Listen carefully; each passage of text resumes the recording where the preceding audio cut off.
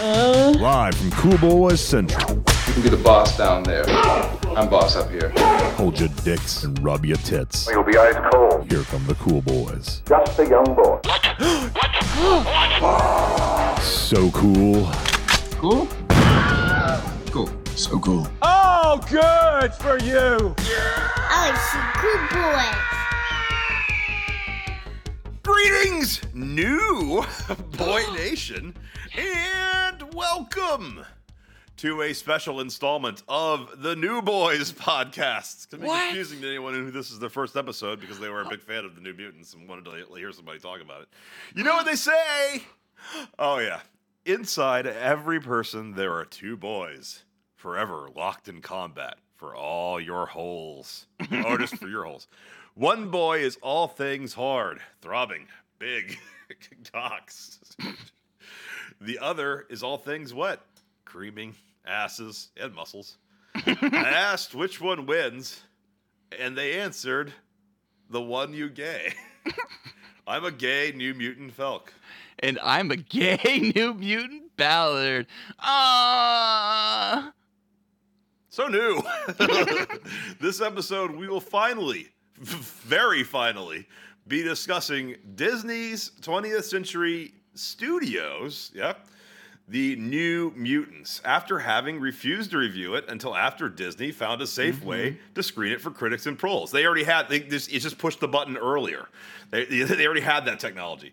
So we will forgo our New Boy updates and get right into the New Mutants and all the fabulous spoilers it has given us. Oh, we're not doing a recap of the last episode. Yeah, okay, what was last week? I forget already. Demolition Man, but really a review of Biden's America. Yes, absolutely. And we will be touching upon that again in our Songbird Spoilercast in 2 weeks. Yes, and this is all kind of a big part of our mutual compromise that moving forward, I kind of wanted to be a more pop culture, but also somewhat political, but just current events podcast, and you wanted to do more Spoilercasts, and hey, there's so many movies on the horizon and in the past that allow us to basically combine them. But this week, I was like, all right. We texted on Sunday. I said, all right, fuck it. I'll just watch New Mutants because I couldn't think of anything to really talk about. Biden's dog broke his ankle.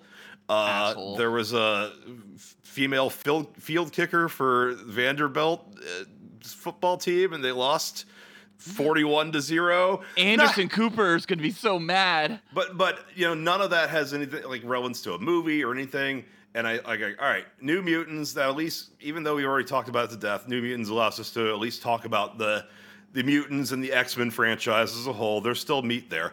But it's not, but I last night, I thought it's not tied to anything relevant or any current events in any way or anything that's stupid or pretentious or somebody being self-important and making an announcement about how they're now slightly more significant and unique than they were. And then I wake up this morning and see Elliot Page. Elliot, we're going to talk about him in this episode a little bit. Well, he.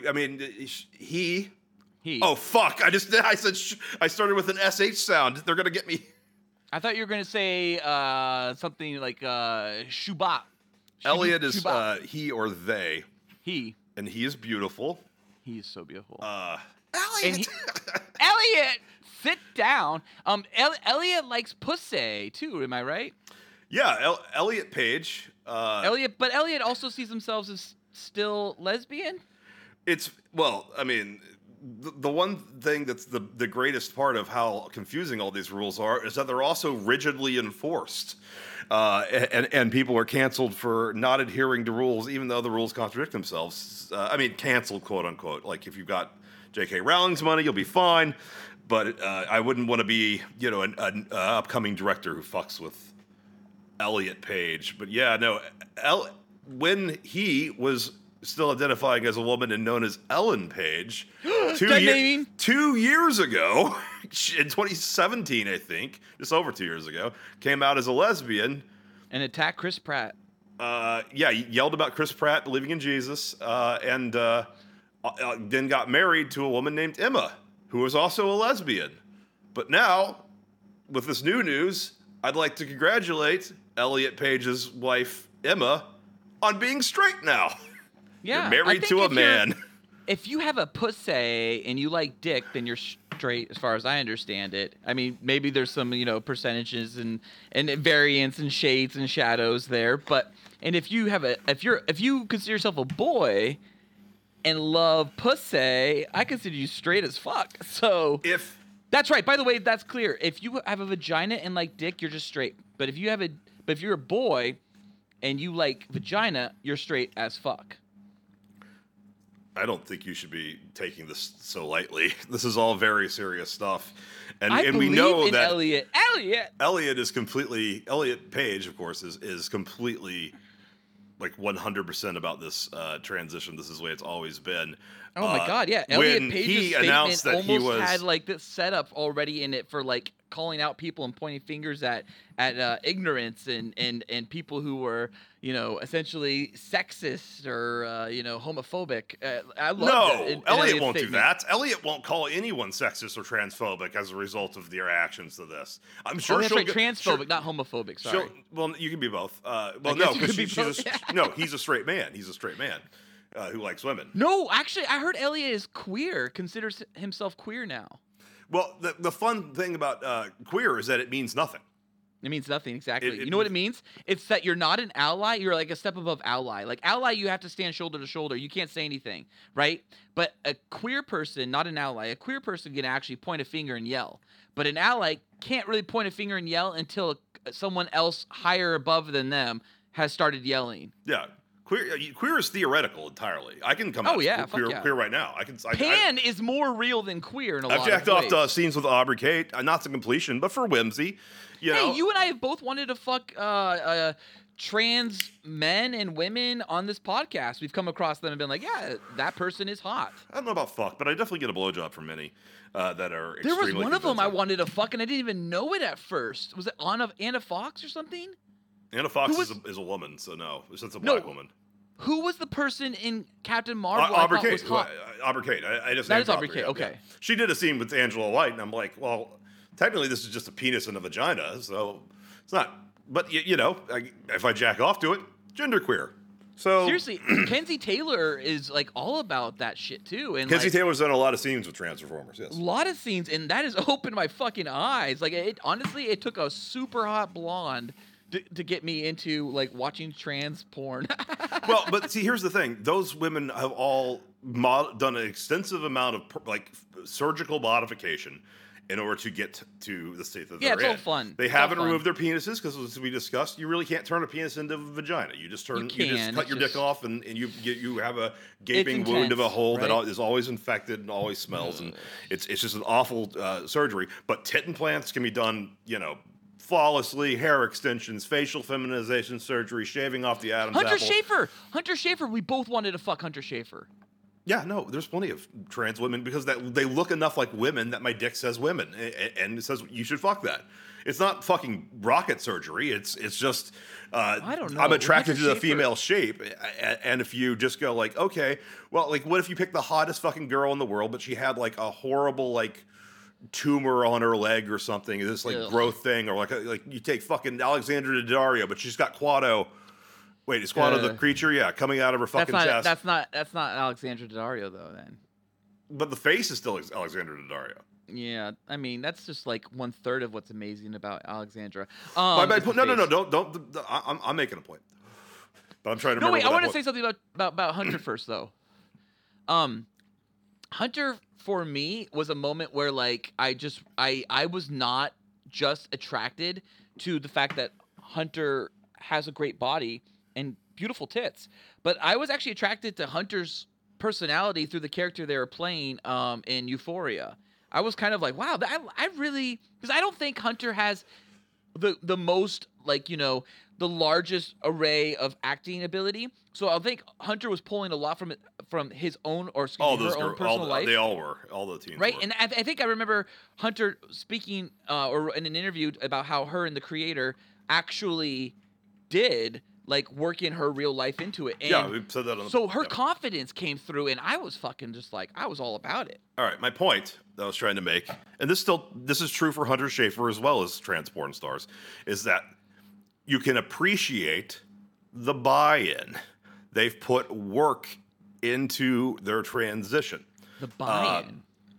Yeah, the idea that you've actually invested money, you're putting Right, your they have, you're yeah. putting your life, all that's pretty fucking permanent. All the surgeries, the hormone therapy, it shows that this is something that they really believe in. It's part of who they are. Or you can just be a celebrity and tweet it, "I'm a boy now." Do we think Ellen Page is going to undergo hormone therapy? We think she's going to have her vagina turned into a dick with using cadaver skin, which is I thought you were going to say Kardashians. cadaver skin's how they make dicks for trans men. Is it really dead people? And of course they Oh cut. my And of course they cut their tits off. Like literally just remove all the fat from the tit and sew up the extra skin. Do you think Ellen Page is going to do any of that, or she's just going to tweet "I'm a boy" and put on a baseball cap? Elliot Page, he is. Yeah, I don't know. That's up to him, I guess.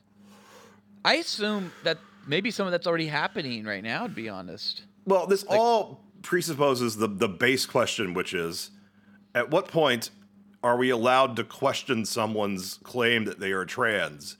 Because just as eventually in 2021 we'll have California saying that anyone who identifies as trans and is about to go to like fucking jail, like county fucking, LA County fucking jail, can say, "I'm a woman," and they'll get to go to the women's prison, even if they're a rapist. Yeah, I plan on doing that. At what point? Well, hopefully you won't be going to prison, but if you are, like, Are you kidding me? In Biden's America, I'm going to prison in a heartbeat. At what point? Well, maybe we all are. They'll be called gulags. But at what They'll point? be called re-education centers. At what point are we allowed to question, the motivation behind it? And at what point do we start to look at, Elliot Page, who of course 100% told us that Jussie Smollett is real and has never redacted that statement. At what point do we... He doesn't need to, though. He doesn't need to redact that shit. That's not his situation. That's Jussie's. That's Jussie's and Chicago's and Illinois' issue. No, if you besmirch the good names of several officers who were at that point... We've besmirched probably thousands of people and have never followed through with any, redactions. Who, me? Us both, including Nolan. I'm not on the fucking Tonight Show right now. That's true. And here's the thing. When I have power, I will wield it responsibly. The Cool Boys podcast is not power. Here's where Elliot's power, I thought, did get gross. When Elliot was Ellen and Elliot decided to come out as a lesbian, it wasn't long after that Elliot attacked Chris Pratt. And told Chris Disney not Pratt to hire him because anymore. of Chris Pratt's church. And to me, that was gross. Because just because Chris Pratt may or may not be going to this church where a pastor there or a preacher there or a father there is a homophobic person, I don't think that's any reason for anyone like Elliot to get upset at Chris Pratt about that. And it's not Elliot's place to inform or educate Chris Pratt. And honestly, Chris Pratt has got great support from the people around him, and he's incredibly seems like good-natured. The behind-the-scenes footage I've seen of Parks and Rec when he was not a big star, he was humbled and he was awesome, and he seemed like a great person to hang out around, and there's no reason to go and attack him. And so I think that's the part for me that Elliot becomes suspect, is that, dude, why'd you go and attack him like that? There's no fucking reason to do that. Just because he's doing big as Star-Lord and you've done nothing, and Shadowcat is not a big character anymore, and they're not going to call for Kitty Pryde to be in the next X-Men, I don't understand why you have to attack Chris Pratt. Because it's the answer's always the same: for attention. Yeah, but that's why any celebrity does anything. It's for attention or for money. That's the only two reasons. Exactly, it's for attention. And if you want attention, you want to attack sexually attack Chris Pine, because that man is a fucking beast. Oh my god.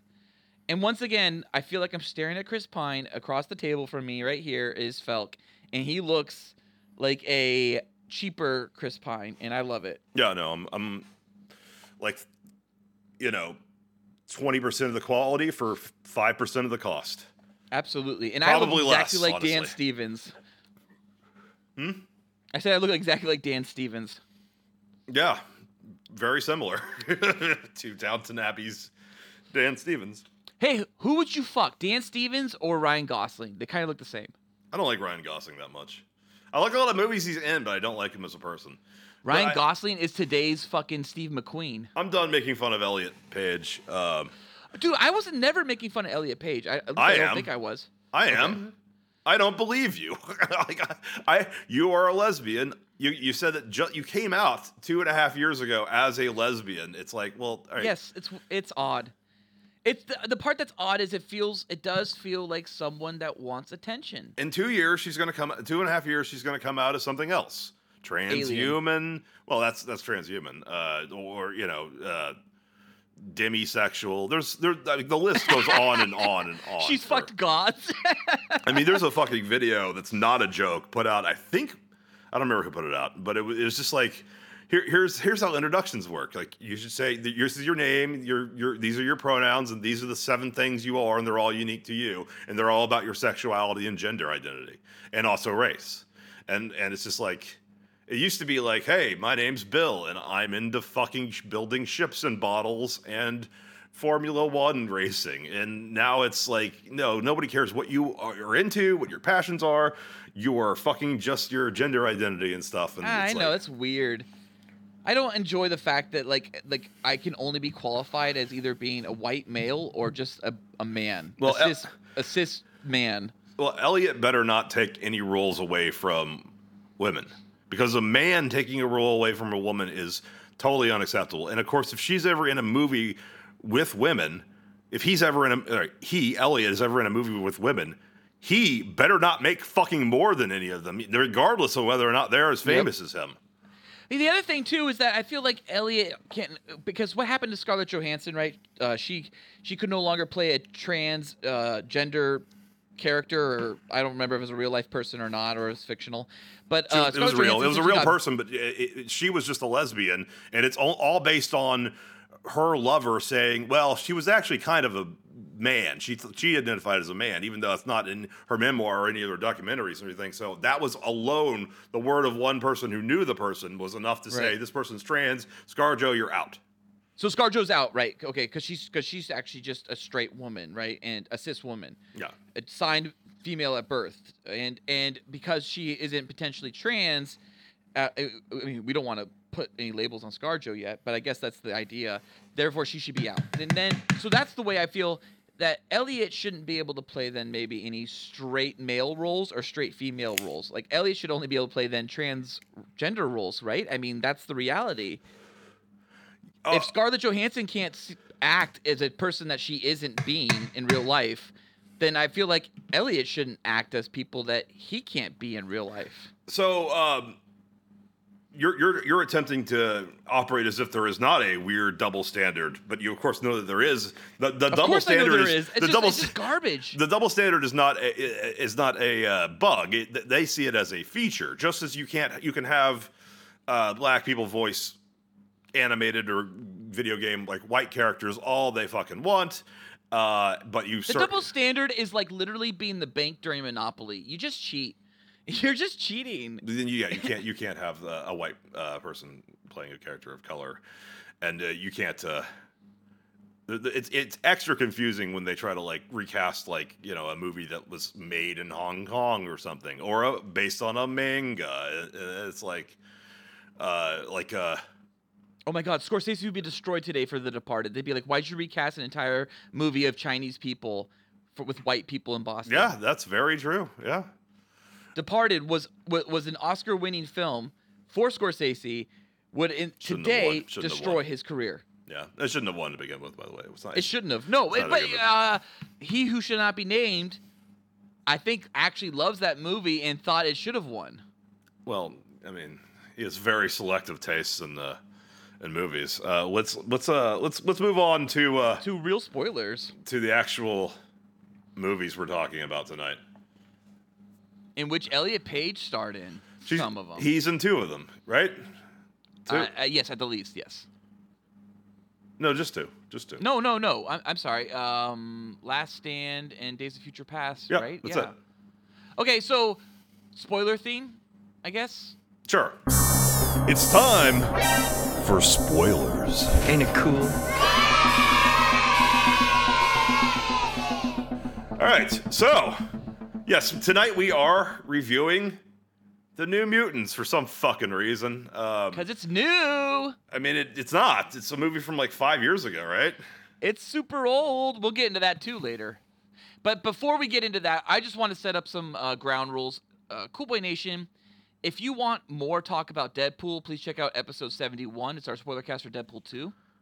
If you want more discussions into X-Men, please go to our episode 128. That's our Spoilercast for X-Men Dark Phoenix. Both are great episodes.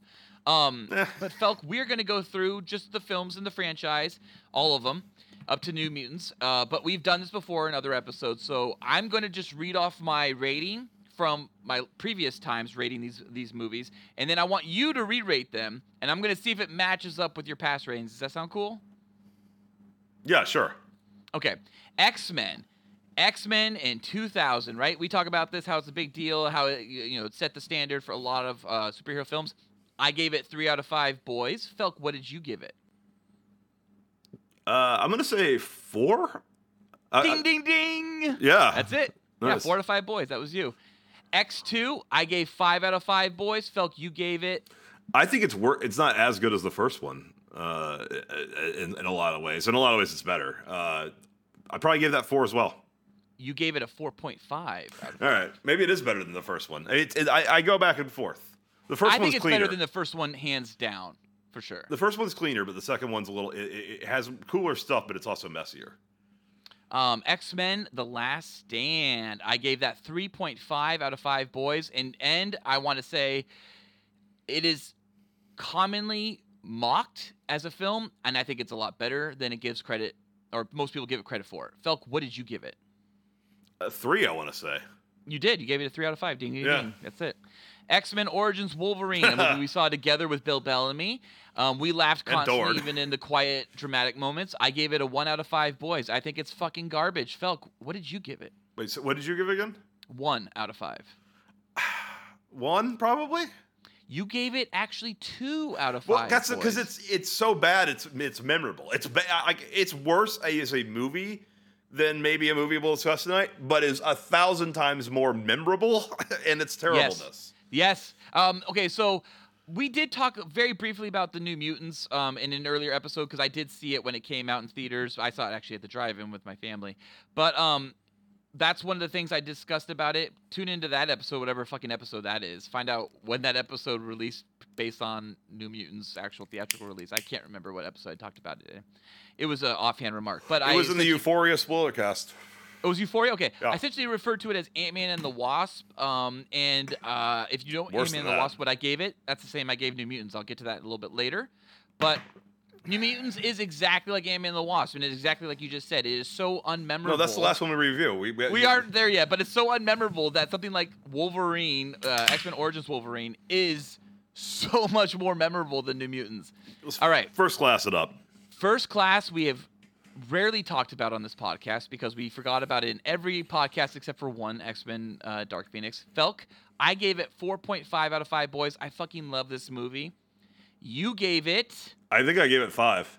You gave it 4.5 out of 5 as well. I'm fine with either.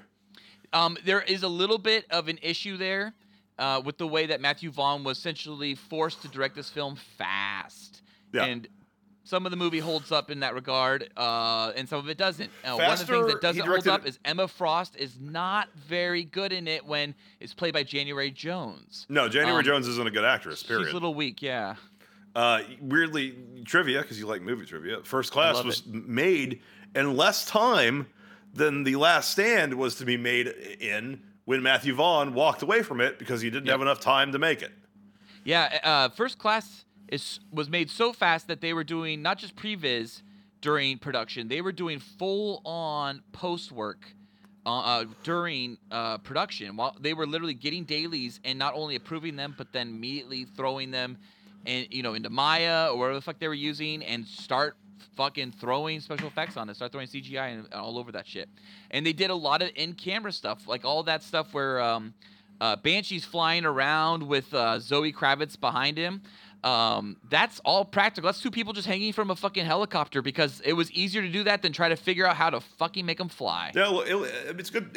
I think it's visually as good as the other movies in terms of a budget. It doesn't feel less expensive than any of the others. More expensive in some cases. Yeah, I think the stunt work when you've seen actors hanging from cables zipping around the water, it looks good. The problem with First Class is simple. That it's made from the skeletons of a movie I'd rather see, which is the X-Men Origins Magneto story, where it's Magneto hunting Nazis, is a better movie. And as soon as it becomes the movie that it is, which is all these fucking D-listers like the other Angel and fucking Darwin, like that's a character, like all these fucking nobodies who nobody gives a shit. Whirlwind was one too. Yeah, the only ones you care about are Xavier and Magneto. Those are the only ones that are like, that's the focus. And then of course, I guess Mystique, but even I never liked Jennifer Lawrence's Mystique. So I love her. I mean, I do like that it was the first time the movie didn't have to sideline Charles Xavier in order to have it work. In all three of the trilogy, he gets knocked out halfway through the movie or earlier in X-Men 2 because his powers combined with Cerebro is so powerful, he could just solve any problem. There would be no conflict. So all the other movies knocked him out. But in First Class, Riptide. They keep Riptide.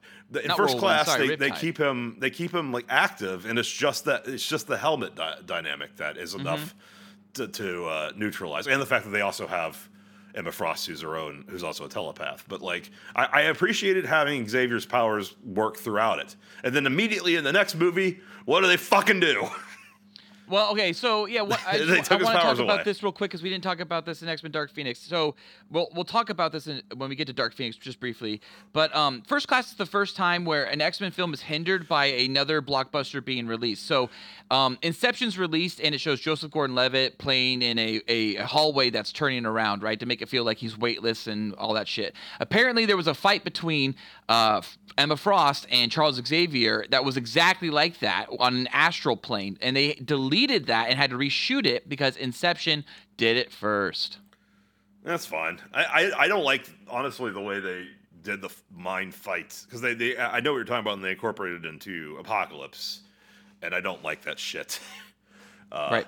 I think that astral plane stuff is stupid, and we'll get into that with New Mutants. Dude, that shit was stupid in the cartoon series. It's stupid on comic pages. People fighting on the astral plane has no stakes, in my opinion. Yeah, I mean, that's a like Doctor Strange kind of manages to make it work because the characters are still at risk. But even in the movie, he has no stakes because he's just looped himself with the Time Stone. So every time he fights Dormammu or faces Dormammu, he just dies and comes back, and he just comes right back to Dormammu again. Well, no, I'm talking about the stuff in New York because like in the trailer, I thought like, oh, that looks so cool. Look what's happening in New York. That's crazy consequences. And then in the movie, it's just like, oh, it's just a mirror dimension that always looks like this. There actually are no consequences, but Doctor Strange can still get hurt. So you should still care. But yeah, astral plane stuff is always less effective than when it's happening in the real world. We'll get into that with New Mutants. But I appreciated. I just love Fassbender's Magneto. That's the end of First Class. I like the First Class mostly for the submarine. I don't think I've ever said that. I just love villains on submarines. It's very 1960s, and this is a 1960s film, quote unquote, right? It takes place in the 60s. I love they put their villain in a fucking submarine. And there's a point where even Emma Frost has to go up to the fucking main deck, go out the fucking top, and get some ice out of the Antarctic or the Arctic, wherever the fuck they were. I forget which way they were. Probably Arctic because it was near Russia. I'm sure. Okay, so moving on. No, but then the next scene they're in the fucking they're near Cuba, so like. Submarines, baby. Yeah, whatever. They go everywhere. Okay, the Wolverine. Now, there are two the Wolverines, and I do believe there are two the Wolverines. There is the Wolverine, and then there's the Wolverine R-rated version, which is called the Ultimate Extended Edition. I rated them both. I gave the Wolverine 3.5 out of 5 boys, and I gave the Wolverine Ultimate Extended Edition 4.5 out of 5 boys. A whole boy more. I honestly feel that the version that is released on Blu-rays, the unrated or R-rated version, is way fucking better because it is properly paced. Felk, I don't think I've seen that version. What was your boy? I don't think I've seen you the only Unleashed. saw one. Yes, you only saw the theatrical version. What is your boy? 3, I think, maybe 2.5. 3.5 out of 5 boys. I'd lower that, honestly. Really? I'll mark that down then. Well, 3, it doesn't deserve more than 3. And the whole plot is so fucking out of character because Wolverine would never give a shit that some Asian guy wanted to say goodbye to him or something. I know he's enticed somehow, but it just seems out of character that he even goes along with that movie. It fits if you read the comic book. I guess it's a little bit more baked in that way. I can see that through the series alone, it can be more confusing because it's not who Wolverine is in the Bryan Singer series. No, it's not. Yeah, that's the problem. But it also keeps continuity at a time when they were beginning. The continuity was beginning to Slip big time. devolve. Yeah, I mean, First Class it just reuses Emma Frost, but then she's only Emma Frost by the credits in Wolverine. So who really gives a shit? X-Men Origins Wolverine, right? Yeah, First Class contradicts X-Men in a couple of places, but for the most part, that's because First Class was a reboot. Even though they brought back Hugh Jackman for that cameo, the concept, and they brought back Rebecca Romijn for that cameo, but the concept still was that First Class was a reboot. The problem with First Class is it should never have winked at Hugh Jackman or Rebecca Romijn Stamos. It should never have winked at them. Winking at them is what connected them. The casting is what connected. Yeah, I agree with that. And also, there was enough. It wasn't like a clear enough break from the continuity that it was a reboot. It was more like details, like that. Xavier says he was 17 when he met Magneto, not 27, right, and things like that. And not a professor in Oxford. Yeah, and also just like he never mentions any emotional connection to Mystique, and then it's like, right, she was my sister. And he doesn't give Beast any credit for fucking building Cerebro, because Beast built it in the First Class series. Yeah, no, he says he specifically built it with Magneto, which isn't. So weird little things like that. But of course, he's talking about the Magneto. He's talking about the Cerebro that's at the school, not the one that's at the government facility. So maybe off screen they did team up again in the past, but then of course we never really see that past because it gets deleted. So whatever. Do you have any plans to watch Ultimate Edition though? Ultimate Extended Edition of the Wolverine? Yeah. I don't really see myself revisiting the Wolverine anytime soon. I don't really think if you ever do, just revisit that one, or visit that one for the first time. Yeah, one I do like a lot. I've seen both versions of Days of Future Past, and again, it doesn't really seem like it needs a second version. But the Ultimate Extended Edition completely changes the third act. Okay. I mean, it still has like a video game third act, right? You're still fighting the Silver Samurai, but it's how Wolverine gets to the Silver Samurai is completely different. The third act's the only part I really think is that good. Like, I like when it becomes an X-Men movie again at the end. Oh, then you'll like the third act version of the Ultimate Extended Edition even more. All right, well, moving on to another movie, X-Men movie, that is also multiple versions of it as well. No. There's X-Men Days of Future Past and X-Men Days of Future Past, The Road Cut. I have seen both, and I gave both 5 out of 5 boys. Felk, you actually did not rate these in that episode, in X-Men Dark Phoenix episode. You did not rate them. Did you listen to it back carefully? I did. I listened to it back to confirm all these numbers, and I could not get you to rate them in that. I was listening to it, I'm like, oh my God, he never rated Days of Future Past? 3. I give it 3, both versions. Both versions? 3? I give it 5. Yeah, no, I have problems with Days of Future Past. What do you hate about it so much? I don't think I ever got this across in the last time we talked about it then. The core conflict is them trying to convince Mystique not to kill Peter Dinklage. One of them is a telepath. Dude, Mystique is so hot in Days of Future Past, though. One of them is her closest confidant, Magneto, and then one of them is a fucking telepath who knows what's happening at all times. Her best friend since childhood. And then also a guy from the fucking future. And she's like, no, I'm still going to do it. It doesn't... The core conflict, after the third act, when it's like they have to prevent her from killing Peter Dinklage, it's just like, this shouldn't be a conflict. I don't like Jennifer Lawrence in the movie that much. No. It was very clear that she didn't want to do the makeup anymore, and that she... But she's still doing it. No, she doesn't do it anymore. She wears a jumpsuit. She's not doing a full body suit yet. She's still doing makeup. They figured out ways to do the makeup faster. I watched this incredible behind the scenes about how they do Mystique's makeup from Rebecca Romijn and all that type of stuff, and like how it's advanced since then. She was still doing a good chunk of actual like prosthetic makeup in Days of Future Past. It is 100% a bodysuit for Apocalypse. I remember her being blue in Apocalypse like one scene though. Yes, and it's a bodysuit. Yeah, and Dark Phoenix, I think she's only blue, but she's still wearing clothes. I just think that her performance, it comes across as like, I'm too good for this shit. I'm in David O. Russell movies. It does. And they also don't use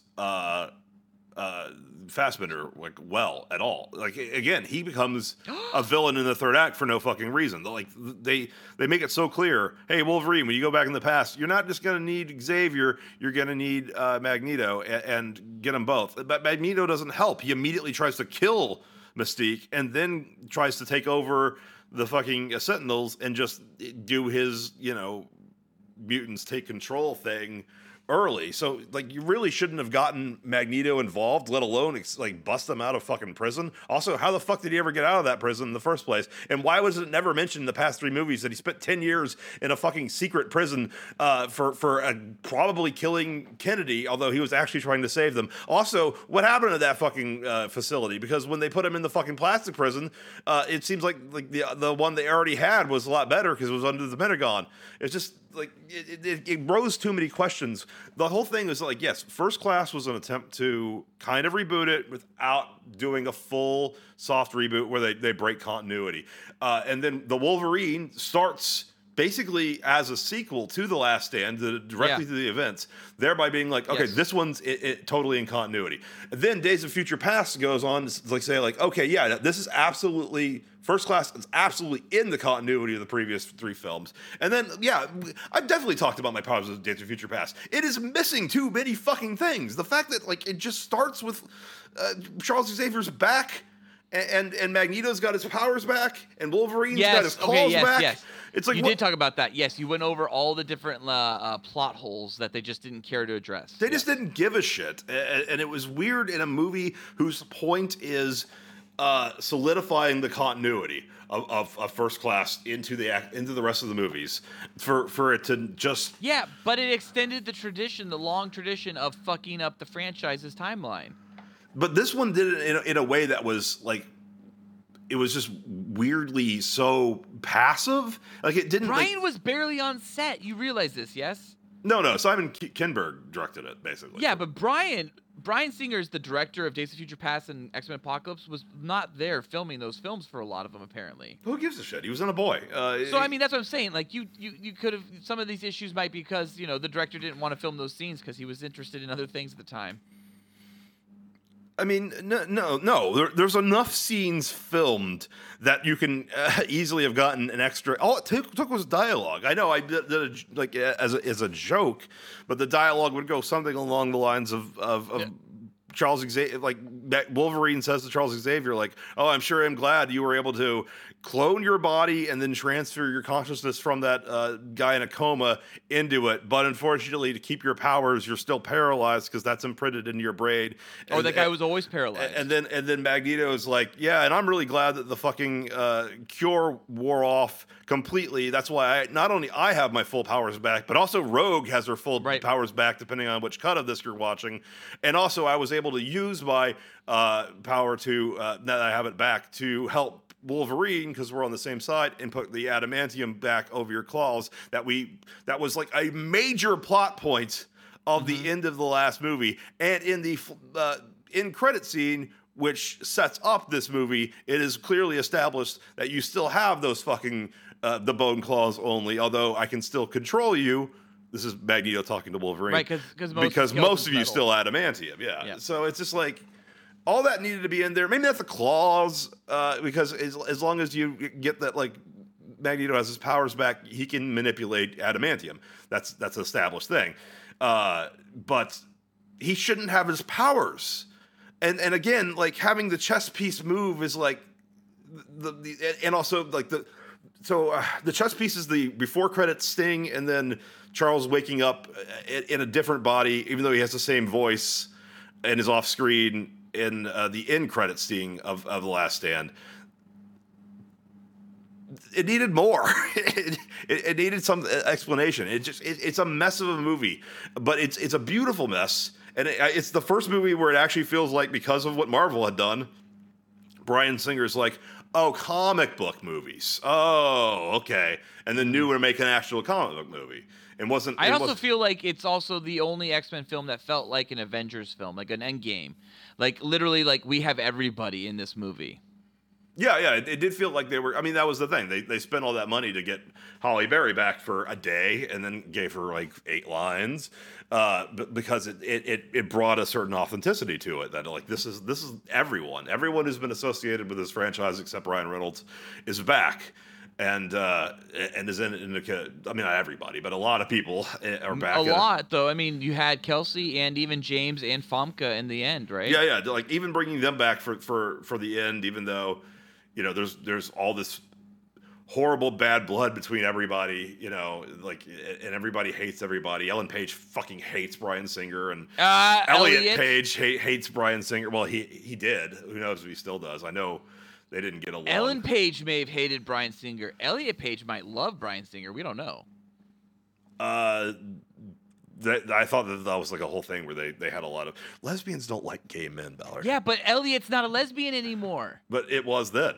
Yes, and by the way, also gay men don't like lesbians. No too. shit. That's the other thing. Yeah. No shit.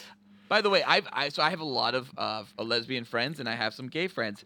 And when I tell my gay friends about a lesbian friend, I get the coldest shoulder immediately. No, they don't. It's the best thing. I'll be like, oh my God, so-and-so did this and that. And it's just like, I don't care about so-and-so. It's like, oh, I'm so sorry. Okay. They'll be systematically eliminated soon. I mean, they'll all just identify as men, and there won't be any butch lesbians anymore. They'll just be lipstick lesbians. That's and cool. of course, girls who made out with a girl once their sophomore year and are thus now queer, and perhaps genderqueer.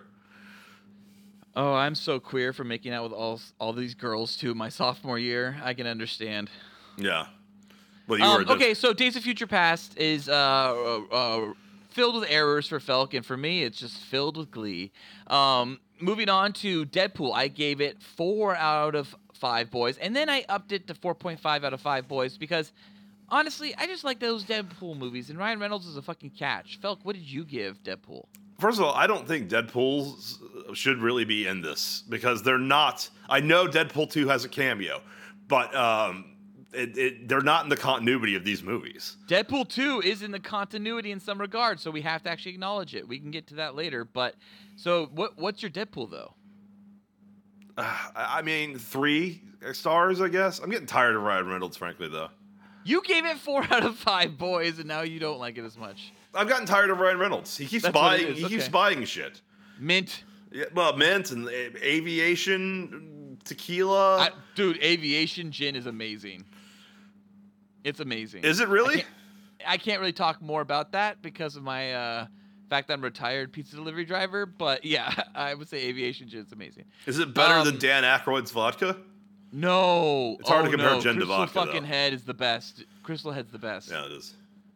Okay, so moving on. X-Men Apocalypse.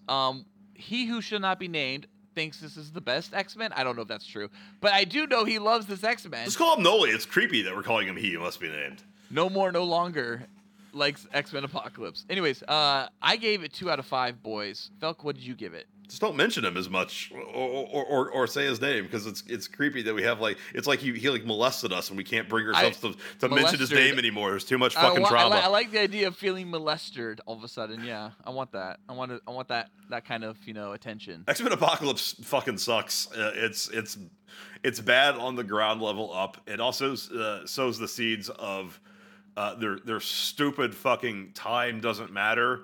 And every movie takes place 10 years later, but everybody looks the exact fucking same. Same.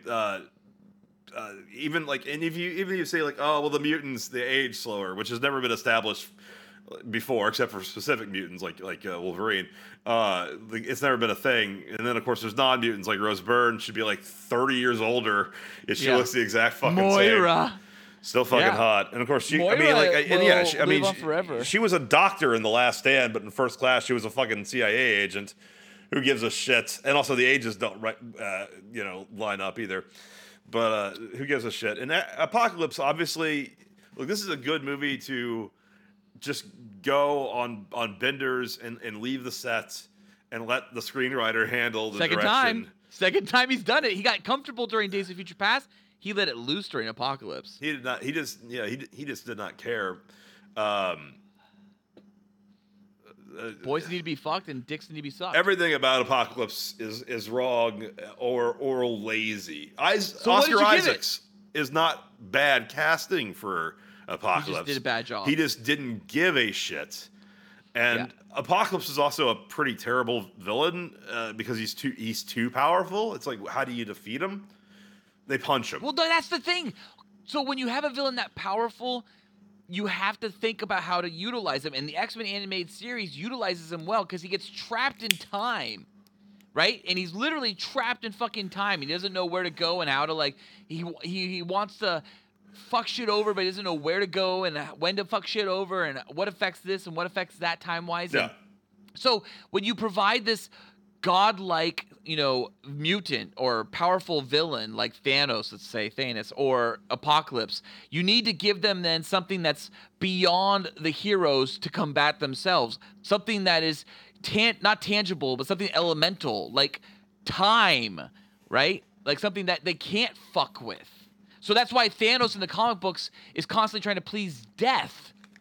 Because Death is elemental, even though Death is a real woman in the fucking Marvel universe. I don't think Thanos is powerful enough to have the same problem as Apocalypse. Apocalypse can just do anything with his mind, whereas Thanos is able to use the gauntlet to have a lot of conceptual powers, but still they're able to, like the Avengers and the Guardians, half the Avengers and half the Guardians, or a couple, are able to, and Doctor Strange are able to hold them off, and of course then use a plan to get the gauntlet off. But Apocalypse can just change all matter just by instinctively thinking of it, and he can do it at a speed that's fast enough to get around Quicksilver. How do they defeat him? I feel like they just all team up and punch him really hard. It was the Phoenix. The Phoenix defeated him. Is Jean Grey, has the Phoenix come out? Yeah, I think, and we talked about that thing in Dark Phoenix and how stupid it was that the fucking creators and the same fucking creatives that made Apocalypse also made Dark Phoenix, minus Bryan Singer, literally, and yet somehow the Phoenix is the factor that stops Apocalypse at the end of fucking X-Men Apocalypse, but it's an entity that doesn't exist within Jean Grey at the beginning of Dark Phoenix. Yeah, that's also, there's been missteps in their casting. I mean, they cast a boy as a girl, I mean, without knowing it, accidentally. They should never have done that, right? Sansa is just flat out bad casting for Jean Grey. She does not mesh with the previous incarnation at all. And to have, I mean, the last movie just reminded us that, yes, Famke Janssen really is that Jean Grey. This is just her in a different timeline at a different age. Dude, I don't think they ever casted Jean Grey, honestly, well. I don't think Famke Janssen and Sophie Turner, great actresses. And I think they're great in a lot of other things. Sophie Turner, I think I've only seen actually maybe in Game of Thrones. But I don't think either one of them are really the Jean Grey. Like, because Jean Grey, I know Jean Grey from the animated series. And so to me, I'm always thinking of a woman that's entirely helpless and constantly bemoaning Scott. And crying Scott. Yeah. So, like, unless there's a character doing that, I don't really feel that's a Jean Grey. I still think we have yet to really see like a real good version, solid version of Jean Grey. But what is your boys for Apocalypse though? You need to say it. 2? Yeah, you're right. 2. Ding ding ding. It was 2. Yeah. Okay. Let's get out of it then. Let's get out of it. Let's get into something great. We always do this. I mean, like, this is the second time we've gone through these exact movies again. I know. But you have more to say, so which is kind of nice. Or you have more to elaborate on. I'm trying to talk. I don't really care about this franchise anymore. It's so dead. It's over. Well, it's fucking done with the New Mutants. Okay, Logan, we're almost done. We have 3 more left to go after Logan. Logan, I gave 4.5 out of 5 boys. And having finished now, since last time we talked about it, I finished Logan Noir. It looks great in black and white, just like Blood and Chrome looks great in black and white. So because they color timed it for black and white, it looked good. I really like Logan. Felk, what'd you give it? I'm also split on this because, again, why make a point of bringing back Patrick Stewart and Hugh Jackman? But obviously, I mean, they didn't need Patrick Stewart to make an Old Man Logan story. They did the 2 of them because they've kind of been the 2 main, actors associated with the franchise, and Ian McKellen. But why bother?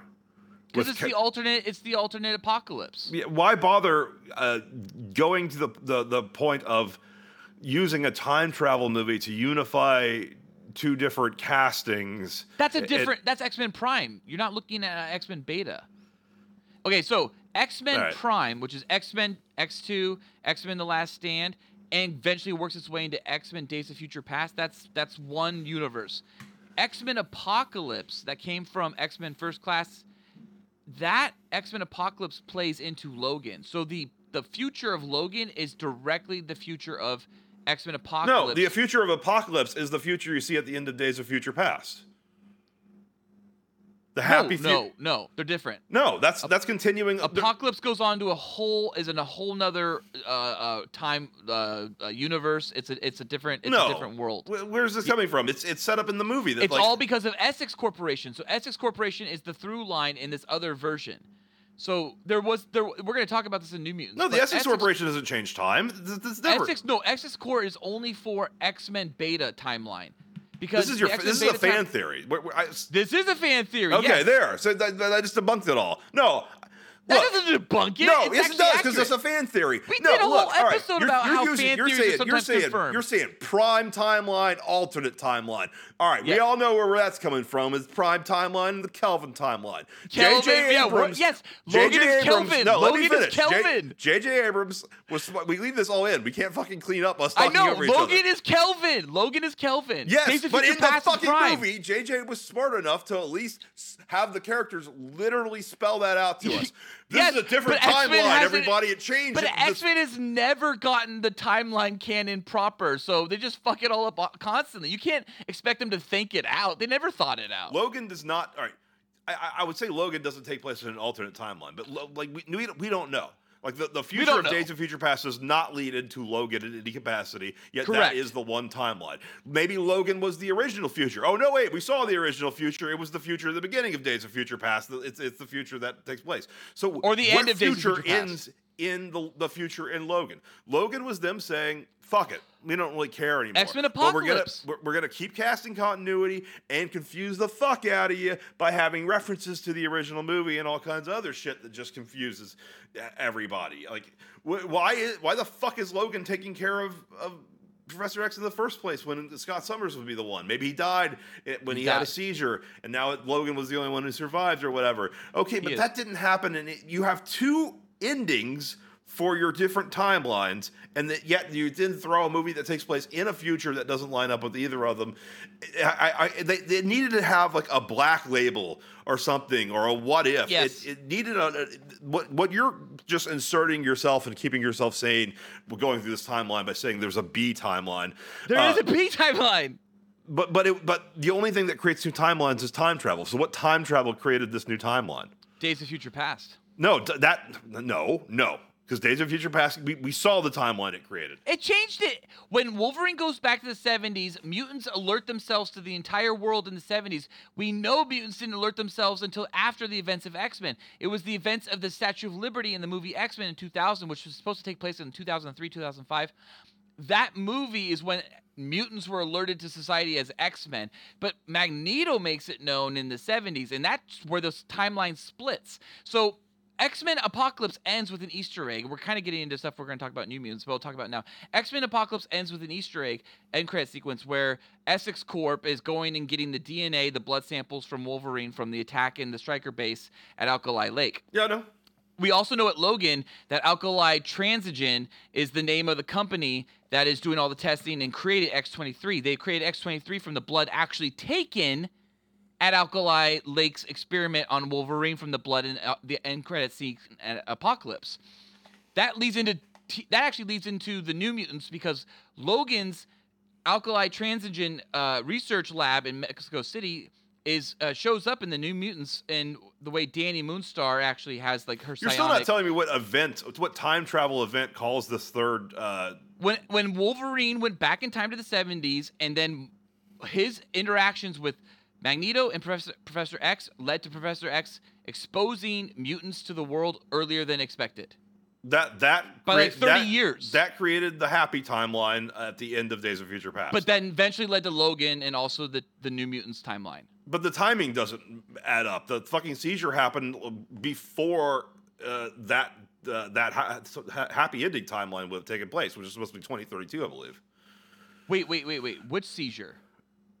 in the backstory in Logan, it's You're talking about Logan's seizure? Okay, yes, all right. No, in the backstory before the events of Logan. Right, it's I know explained what that you mean. Yes. Charles We're talking Xavier about Logan. had a seizure. So Logan is referring. Remember we talked about this last time. So since then, I've actually looked into this a little bit more. So where I'm getting all this random timeline information from. So because we actually talked about this just so briefly, I actually was curious. So we talked about in Logan how Logan cherry picks parts of X-Men, leaves out X2, but actually then takes X-Men: The Last Stand. Like literally leaves out almost all of X2.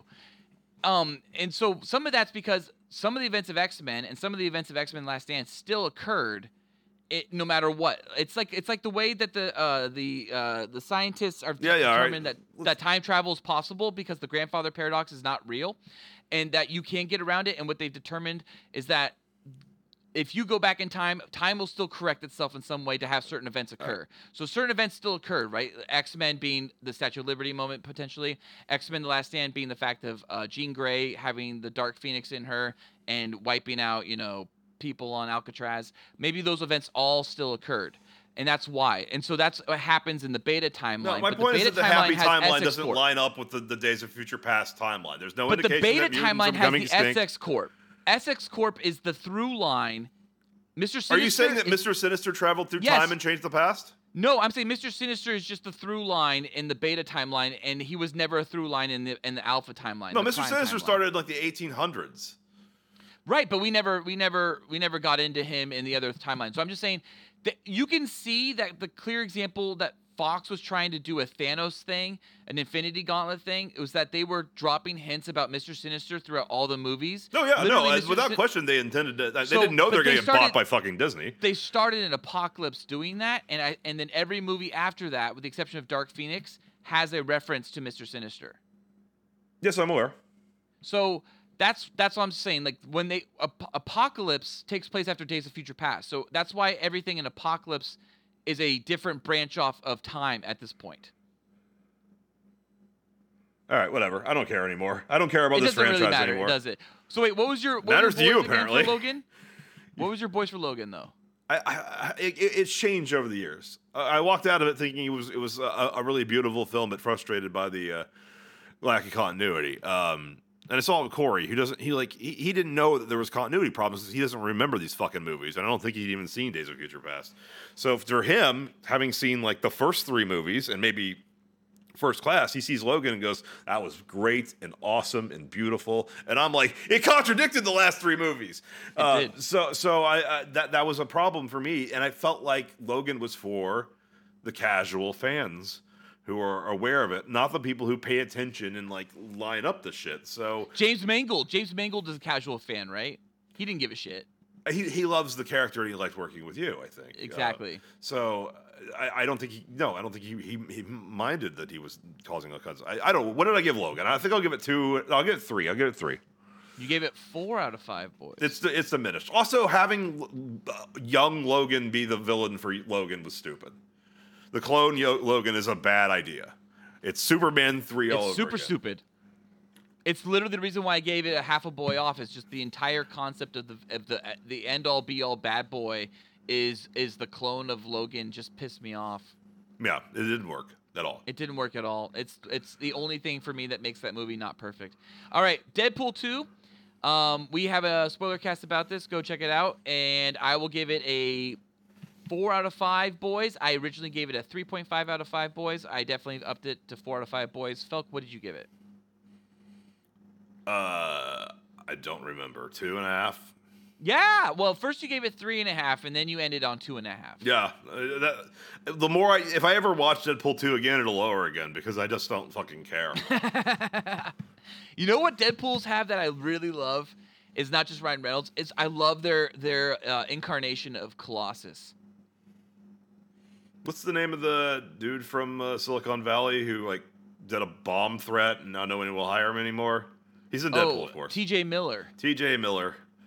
Yeah, but do you not like Colossus? Who cares about T.J. Miller? I care about T.J. Miller. It's how often does somebody with a career like that just do the weirdest shit and ruin their life? Yeah, really. It is odd. I will say that it was interesting that all of his the Me Too moment that hit him just fizzled out and nothing came. Because of it wasn't. because He wasn't. it I think he real. was just schizophrenic and also like maybe genuinely disturbed. And maybe it wasn't that he was a sex predator so much as he was just had like dissociative disorder or whatever. He has fucking issues, and instead we just like we're like, oh, we canceled him. Like, oh, what did he do? Did he sexually harass or get accused of sexually assaulting somebody? Or like, no, he called him the bomb threat. It's like, why is he on Me Too? He sexually harassed or assaulted Yeah, he someone. did, and I don't know the details of it. I just think It was like it was a take on bad. It sounded a lot like Aziz Ansari situation. And I remember when I saw Aziz at the counter in Studio City, I was like, Aziz, sorry to hear how you raped all these women. And he was just like, thanks, man. But like, did he rape you? Did he try? And then he took me to the bathroom and shoved his hands in my mouth. But yeah, when you listen to Aziz's story, you listen to TJ Miller's story, you're just like, oh, these are dudes that like Will Smith, just have stepped up their sex game because they've done a lot of holes. I don't think Aziz Ansari has done many holes. Oh, I think Aziz did a lot of holes, and he did a lot of Democrat holes, I think, too. Like, I think he found as many Dem holes as he could, and he shoved his dick and hands in there as many times as he could. All right, let's finish Allegedly. up with Deadpool 2. I laughed a couple of times, but honestly, I laughed a lot. The character is stretching thin in Deadpool 2. I thought. I said I bought every version of it. I got the Sue Duper cut. I got the Once Upon a Deadpool. I love this fucking movie. I really liked it. All right, and then also we did a podcast about Dark Phoenix, and we're gonna burn through this one as well. 3.5 out of 5 boys for me. Felk, what did you give it? Probably 1. You did. Ding, ding, ding. 1 out of 5 boys. I don't know how Reason the why fuck we're you think that's a 3 out of 5 movie, but that's fine. Felk, I liked it. I actually liked 3.5 out of 5 boys. I fucking love Dark Phoenix. That's a love. That's a love. That's not like I don't remember it. I was so goddamn bored. Dude, Hans Zimmer crushed it with the score, and I actually dug the way the story was developing. I thought Simon Kinberg did a fairly good movie, to be honest. And I think the movie's not perfect, but the opening is rocking, and the end is solid, and the New York moment is weak. I remember. I called it like going to a birthday party for a stillborn baby. Oh my God, yeah, but you're That's talking what about I felt that like because the entire Fox time. had been It was sold like- to Disney. The movie ends. The movie ends with the fucking like that tease of like, look, the Phoenix is in the sky. Who gives a shit? You'll Yeah, never it's come back to this. You're not coming back to it, yeah. Yep. So, Felk, earlier you're upset we spent too much time talking about the X-Men series. Well, we didn't have spoiler cast for all the ones previous to these last two. That's why it's always fun to talk about Logan, dude. We never did a Logan spoiler cast. It's fine. It's fine. All right, let's move on to the New Mutants. Oh my God, it's here. It actually happened. A movie we thought we'd never see. Did you honestly ever think, Felk, you were going to see the New Mutants? I thought it would become available. I never thought I would be someone who watched it, but then I fucking started a podcast with you, which was before New Mutants was shot, by the way, or after New Mutants was shot. We started this podcast. New Mutants was shot before Dark Phoenix, right? I think so. Yes. And we can get into the release dates. It was supposed to follow up Apocalypse, wasn't it? Oh my God, dude. Yeah, I don't want to get into release date stuff now because I kind of want to it's been a while, so we should at least get into like our boys on the New Mutants. But I gotta say, until COVID hit, I honestly did not think we were going to see the New Mutants. And when COVID hit, I went, okay, it's money in the bank because it's already produced, finished content. Everyone needs that and wants. That's why we're getting Wonder Woman for Christmas, baby. So no, that was going to come out in theaters. It is coming out in theaters. It's still coming out in theaters, Wonder Woman. Yeah, but what sane person? I'm going to go see it at the drive-in. I'm taking my whole family on Christmas Day. You could push 3 buttons and make it appear in your home. Yeah, but there's something about the drive-in. It's fun. It's a great experience. All right, now we will finally discuss what we thought about the New Mutants. Yes, but after I pour myself a vodka and Coke and take some fentanyl. What? Why did you say we're back? I guess we're on the air. All right, I'm going to grab another beer then. Dude, taking pills, baby. Getting wasted, getting high, getting low, getting fucked up. I'm going to take this. Oh, yeah. And then suck this. Are you really taking fentanyl? Oh, God. I need to swallow it. What? Yeah? And I'm hitting this J. Wait, you do fentanyl? Every night. It's how I go to sleep. Yeah. I'm assuming you don't really. Nolan just texted us. He did. I just saw that too. What I don't know. I don't have my phone on me. I just saw it on my computer. I'm going to check it out. Let's see what it is. Let's check it out. We're still off Check it air. out live on the air. It's No, we're still off live air. on the air. What's Nolan saying? I don't know, it's cropped. He tried something and it didn't work. he obviously tried to change something to Felk, but then, okay, there we go. He cut it off again. How they ruined the Felk finale, I think is what he's trying to do. What's he doing? I don't understand this. What's this joke he's doing? I don't know. Interesting. All right, none of that could be on the air. I mean, I guess it could, but who cares? Let's do it clean now. All right, time 8:31. 41. All right, now let's discuss. We're finally talking about the New Mutants. Oh my God. Woo. Everything is kicking in now. Yeah, I know. Holy shit. Do we want to discuss? All right, let's give it a rating. What did you give it again? Again? You've already given it a rating before. I kind of rated it by saying it was similar to my review of Ant-Man and the Wasp. Ant-Man and the Wasp I gave 3 out of 5 boys. Why did you just say 3 out of 5 boys? The New Mutants I gave 3 out of 5 boys. Why'd you like make it a fucking? What are you, the Riddler? Yeah, I'm the fucking Riddler, and I've been fucking dropping riddle hints about what my New Mutants ratings been because until Disney provided a safe way for critics and pros, as you said earlier, Felk, to watch this movie, I was not going to review it. Okay. What has 4 legs and ticks? That's my review of the fucking New Mutants that I saw in a drive-thru. How do you feel about that? A walking clock? Is it a walking clock? It's a walking clock. Bart, do you have some kind of walking clock? No, it's my dog. Well, Felk, I have some riddles for you. Okay. You ready? Some Riddler riddles. You ready? These are actual Riddler riddles? See if we can do them. I have millions of eyes, yet I live in darkness. I have millions of ears, yet I only 4 lobes. I have no muscles, yet I rule 2 hemispheres. What am I? Bats? What is that one? A brain. Oh, okay. A brain. Is that for forever? That's from If You're So Smart, Why Aren't You Rich? Okay, animated series. All right. The forever ones are a lot easier. It's like what has a red head and catches on fire when you strike it? A match? Correct, Batman. I actually prefer the riddles from the 60. Oh yeah, 6 ballpoint film. fucking banana. Ballpoint gibberish. banana. Yeah, that's horrible. It's like impossible. So yeah, 3 out of 5 boys for me for the New Mutants. I thought it was it's all right. That's a generous. I'll give it 1.5. 1.5. I mean, I liked it. I'll say this: I liked it more than Dark Phoenix actually, because at least it gave me shit to look at, namely the Witch Girl. But like, who's the Witch Girl? The girl from The Witch. Oh, the girl. I was like trying to think, who's the Witch Girl in this story? Yeah, okay, Anya Joy. Anna Taylor-Joy, something like that. Ileana Rasputina. Rasputina. Magic. Ileana Rasputina or Magic.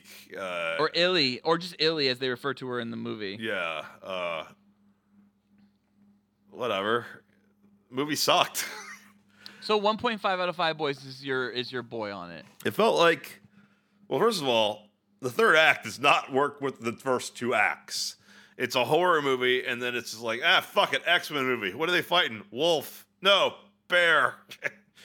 Right. Like it doesn't seem like it had any connective tissue to it at all. And the director is the director Josh Boone, the director of The Fault in Our Stars. You ever see that? Fuck no, I haven't. And but I can say it feels like a movie directed by the guy who made A Fault in Our Stars. That's the one where Shailene Woodley's dying of cancer, right? I think everyone's dying of cancer in that movie. No, I think she is. I don't think her boyfriend is. Because there is a movie. Honestly, I thought his best part of this film as the director was the moments when he was tying Rain and Danny together and like making them fall in love. I thought that shit actually worked really well, and I thought their scenes together worked really, really well. And I thought that's where the movie was its best version. The movie is different versions of different movies. Well, and okay. Fox had issues with this movie in a lot of different ways and from a lot of different processes, pre-production, production, and then I think post-production. I'm not sure if they had issues with production. Yeah, I don't know. Like, it's not so bad that they really should have given like that much of shit. Like when they talk about like we need to reshoot the entire movie. Like why? Who fucking cares about the new? I can Mutants? get into that. Actually, you want to know? No. We'll deal with that when we get to it organically. But it's just when I watch the movie, you mentioned Danny and Rain when they kiss. That's when I realized how fucking long ago they made this movie, because I remember it was like 2016 or 17 where they're like, I remember articles being like, the New Mutants will finally have an LBGT relationship in it. But Felk, they did, and they made it honest and real in the sense that it could not be cut out for Chinese audiences. That's very true. That's very true. It wasn't two lesbians kissing in the background of one shot. It was the key Or just romantic... mentioning that Valkyrie is actually, the dominant, lesbian in a relationship. And she's the king instead of a queen. Yeah, the subtle shit. I remember that being a thing because when it was announced that like this movie will finally have a gay relationship, which I guess at that point in a comic book movie, this is the most front and center we've had it. But at the same time, it was kind of hilarious. Organic. It was hilarious that it was coming from the X-Men franchise, because if there's one thing I associate with the X-Men franchise, it is rock hard heterosexuality. Like it's not like the directors and stars of the movie have been gay. I mean, I know Hugh Jackman's quote unquote straight. We all love you, Hugh Jackman. Super Just straight. be yourself. Just be yourself. Fucking sing and dance and. Honestly, Hugh Jackman, if he came out as gay, I would love him more, and I would be more turned on by him. I wouldn't love him more or less because it's a Schrodinger's cat situation. And I'd love him gay. more for being him. I'd love him more that he's able to enjoy himself more. I'd love him more for that he's more honest with himself. I'd love him more for him being more, sexual and sexualized. I would love him more. Yeah, he might not be gay. My point is that Tom Cruise, the franchise has been so gay friendly that it was like, well, of course, like it almost feels like taking a victory lap at that point to be like, oh yeah, we're gonna have the fucking first like actual Do you gay. think Malcolm X is rolling over in his grave after he was like at least analog of Malcolm X, right? And so, like, Malcolm X, my understanding was, like, super homophobic. So, do you think that would be, like Malcolm X would just be rolling over as gay, like, oh, my God, my story's been converted into a metaphor for... What the fuck like, are you talking about? Magneto being Malcolm X? Yeah. Magneto's Malcolm X, and Martin Luther King is Professor X. Oh, and you're suggesting that because he was homophobic, he would have a problem with a gay man playing an... No, not only that, but like also having like a gay man specifically. direct it, having the whole the X-Men movies are essentially a metaphor for gay acceptance and people being homophobic. I mean, the whole thing with Iceman's parents is that like they are like so homophobic when they're talking to him. Well, that movie was written by two gay boys who were also living at my point, Brian's though, house. right? Is that the X-Men films have always been about like an analogy of homosexuality, while the problem is were that an analogy of civil rights. Yeah, the problem is that New Mutants, by this point, gay marriage is legal, and an LGBTQ character. Yeah, this is the first time it's been in the X-Men franchise, and outside of a stupid cameo, it's really not in the directly stated in the MCU. But it's literally in every single Netflix show that's currently in production has an LGBTQ character. Every single Amazon Prime show probably has one as well. It's good. The representation's there. Yeah, no, my point is it just seems kind of weird to be throwing it into this franchise in a way where it's like, you've always been the quote-unquote metaphor for gay rights. You've been since the beginning. You've been like this is about gays, kind of secretly, but subtly in a way that still gets movie audiences to come. But in now the final movie in the whole series. Now, like this series has outlived its purpose so much that when I saw Two Girls Kiss, I'm like, wow, X-Men franchise took fucking 20 years to get to the state that literally every new franchise starts with on the ground level. Star Wars does not have any LGBT like and so on letters. That started in characters. 1977. X-Men started in 2000 when Will and Grace was on the air, though. My point is that they probably should have had a gay character in the first movie, or maybe just not in 2000. They couldn't possibly do that then. Yes, they should have. I agree with the should have part. But I mean, Fox. I mean, studio heads in general probably were uncomfortable with upsetting Middle America. At that point, Middle America was not comfortable with gay to that level. I read an article, I forget it was on, it might have been on Gawker back in the heyday, about somebody who, this would have been like 2011, 12, about how the worst thing that ever happened to the gay scene in Hollywood was everybody coming out of the closet, because we used to have these insane parties at fucking Roland Emmerich's house and Bryan Singer's house with the red lighting and the thousands of boys, and you had to have a secret password to get in. You had to know somebody to get in. But once everybody's like out and they're like, oh, your parents know you're gay, why aren't you married yet? Meet that boy, settle down. Like, you by bringing it out of the shadows, they lost the ability to have their, whatever the fuck Bryan Singer was doing for all those years. And like, it's weird that the X-Men franchise started in that time when Bryan Singer was using his Usual Suspects clout to have boy orgies and stuff, and parties and boy orgies, inviting Ian McKellen and all those fucks too, all the the old guard, like the older men, and Kevin Spacey, and poor Anthony Rapp, I think is the guy's name from Star Trek Discovery.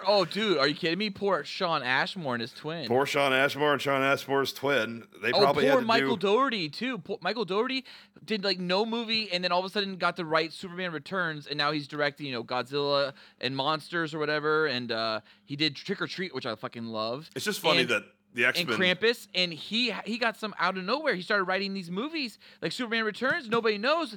Well, poor Michael Dougherty also was there on those couches. He wrote X-Men too. I think he wrote some of those films, yeah. But to get off of that perspective on it, you always try to bring me onto a new topic, but I haven't actually made the point I was trying to make yet. No, you're done. You've made your point. Move on. No, my point is that X-Men started at a time when, Brian was doing all that in the shadows, and the X-Men franchise. No, yes. I'm trying to. I can make my point. You've interrupted me 5 times. I want to talk about the shadows. Those shadows, the streets, the clubs, the sex clubs. It wasn't that long ago. It was still secret and fun and exciting. I have had lots of conversations. It was like the 2000s. It was still very exciting. It stopped around 2008 after the Bush administration. They tried to make it all very mainstream. Yes, let's date it. And as a result, people who wanted to do stuff in the secret, like Brian, kind of eventually after he survived another 7 years, and then he got kicked out to the side once everybody started saying like, correct. Yeah, he tried to fuck me when I was 14. Like a lot of the boys at those parties were 15 or 14. It's like, okay, well now that we know this, so my point is my point that I've tried to make 3 times now, and you've interrupted me each time. I just wanted to date it. I needed to date it because you made it sound like it was the 80s or the 90s, and I've spoken with lots of people who are I specifically was talking about when the first gay sex scene was fucking amazing in the oddies. I'm sure it was great. Well, the 80s and 90s, there was the AIDS scare, and then once the condoms became mainstream enough, I think they were able to just use condoms and keep it going. But my point is I sort of got don't say anything. My point is that the X-Men franchise was started. Brian he wasn't even like openly gay at that point. Got the big movie for the X-Men, even though he didn't care about the franchise or the characters. And then it ends 20 years later with the release of the second stillborn movie, a movie that had been on the shelves, comes out. It's finally got gay representation actually in the movie, but the gay director is out. I don't know if Josh Boone is gay, but like the Bryan Singer will not get a chance to direct any more comic book movies or big budget movies. I don't think Ever. in the future. So, like, he's been cast to the side. But you've got two characters. I think Maisie Williams is straight. She had a boyfriend, and probably the other girl is straight. You've got two straight girls pretending to be gay people in a movie, calling it progress, even though it's way behind the times for most franchises, except Marvel and Disney, except Marvel and Star Wars. And yet, all the actual gay people have been fired for their gay sex parties. Who knows? I mean, That Ian could be McKellen's amazing. probably still welcome, but I mean, they wouldn't have any use for him. But Bryan Singer's not still welcome. I'm looking up to see if Blue Hunt is gay. Who plays Danny Moonstar? It'd be a lot easier if you just let me finish my points. That was 20 minutes ago. It was fine. It was good. I Now liked it seems like I'm obsessed because I had to keep coming back to it. Now it sounds like I'm obsessed with the fucking gay orgy scene from the fucking Felk, late, you care so late much. 80s. You care so. Okay, here's the thing. For a film, series that obviously, as we pointed out, it had many metaphors towards homosexuality and homophobia. I actually think it's great that they were able to at least own it and earn it. I feel like to have gay characters in it. Yes, does it feel like a the cop L out? word the L word's already existed for decades, and lots of other shit like on Netflix, as you pointed out. Yeah, I mean they're late, but at least they came to it. Now then never. I mean, I haven't watched the Umbrella Academy, but I assume Elliot's in that. 80% of the characters are gay or queer or something on that show. All of them. And on X-Men, we're supposed to believe that fucking Iceman, played by Sean Ashmore, is straight. He's Of course, so not really, because he straight. was dating a boy in the third movie he was in. So he was dating I Elliot. think Sean Ashmore is super straight, and he looks great. Regardless, but or Iceman, I mean, is super straight. Sorry, Sean Ashmore's gay. Sean Ashmore's openly gay. I know. I meant Bobby Drake. Sorry. Okay, so first thing I Bobby noticed Drake's gay, watching and I this think movie, the current continuity too. By the way, we said our boys for the New Mutants, didn't we? I don't fucking care. One, I think I give it one boy. Maybe no, I'll give it 1.5, so it's better than Dorfinus. Okay. Yeah. Okay. I didn't actually know if you actually said it. That's good. 1.5. I said 1.5. clarified. Okay, 1.5. All right. So when it comes to Foxmen films and whatnot, we've gotten every single one of them with a 20th Century Fox opening animation card, and this time we got a 20th Century Studios animation card. What's interesting is that Call of the Wild in 1935 was the last film released before 20th Century Fox was made by 20th Century Pictures and Fox Film merger. Yeah. And Call of the Wild 2020 was the first film released after 20th Century Fox acquisition by Disney. What's odd is that how somehow Call of the Wild bookends the existence of 20th Century Fox. Wait, is Call of the Wild the Harrison Ford dog movie? Yes, it is. Then what's the movie they were that's the CG dog. What's the movie they were pushing the dog into the pool of water for? That was A Dog's Purpose or A Dog's Journey. Okay. I'm not sure which one of those. Those are two different films, and they're actually sequels. One's a sequel of the other one. I'm not sure the order though. But Call of the Wild That's was Dennis the one Quaid, where, right? Dennis Quaid. Yes, Dennis Quaid. Okay. Call of the Wild is Harrison Ford acting against Terry Notary, who's pretending to be a dog the entire time. It's actually fucking good. It's good. I enjoyed Call of the Wild a lot more than I enjoyed the New Mutants. Is that on Disney Plus? No, it's not. Maybe it is. I don't think. But it was a 20th Century Studios release. I think it's on Disney Plus. Check it out. It was actually not bad. And here's my favorite I part. don't have Disney My Plus. wife and I got drunk watching it with the kids because we kept drinking every time. It was hilarious that Harrison Your Ford wife was and you acting got to a- drunk, and your kids did not get drunk. No, they did not. Yeah, because we were drinking and taking little sips of our eggnog every time Harrison Ford was talking to a human Interesting. Terry What Notary. do you put in and eggnog? It was You a put brandy dog. or It was you CG dog. You put brandy or you put rum in your eggnog? Rum. We're a rum family. Okay. And actually, I'm a Black Kraken man. Honestly, Release the Kraken, everybody. absolutely. Any day yeah. now. So Call of the Wild, I give that like a 4 out of 5. I recommend that over the. I haven't Mutants seen we're either about of to them. talk about. Dude, it's hilarious watching him hang out with a CGI dog that's a real human. There's a point where Harrison Ford's like hugging a human, pretending it's a dog, just because Harrison Ford did not want to go film this movie in Alaska. And so he they did filmed not it in want a to do the fucking amount of studio. takes that would require a real dog. Yeah, so he did it. So he did it in a studio down the street from his house in L.A. rather than flying to Alaska and filming with a real dog. Which, by the way, after I watched Call of the Wild, I turned on Iron Will. No, I didn't. I turned on White Fang with Ethan Hawke and watched that next. And the beginning of White Fang actually has a reference to Buck, the dog from Call of the Wild. I loved it. That's I interesting. loved it.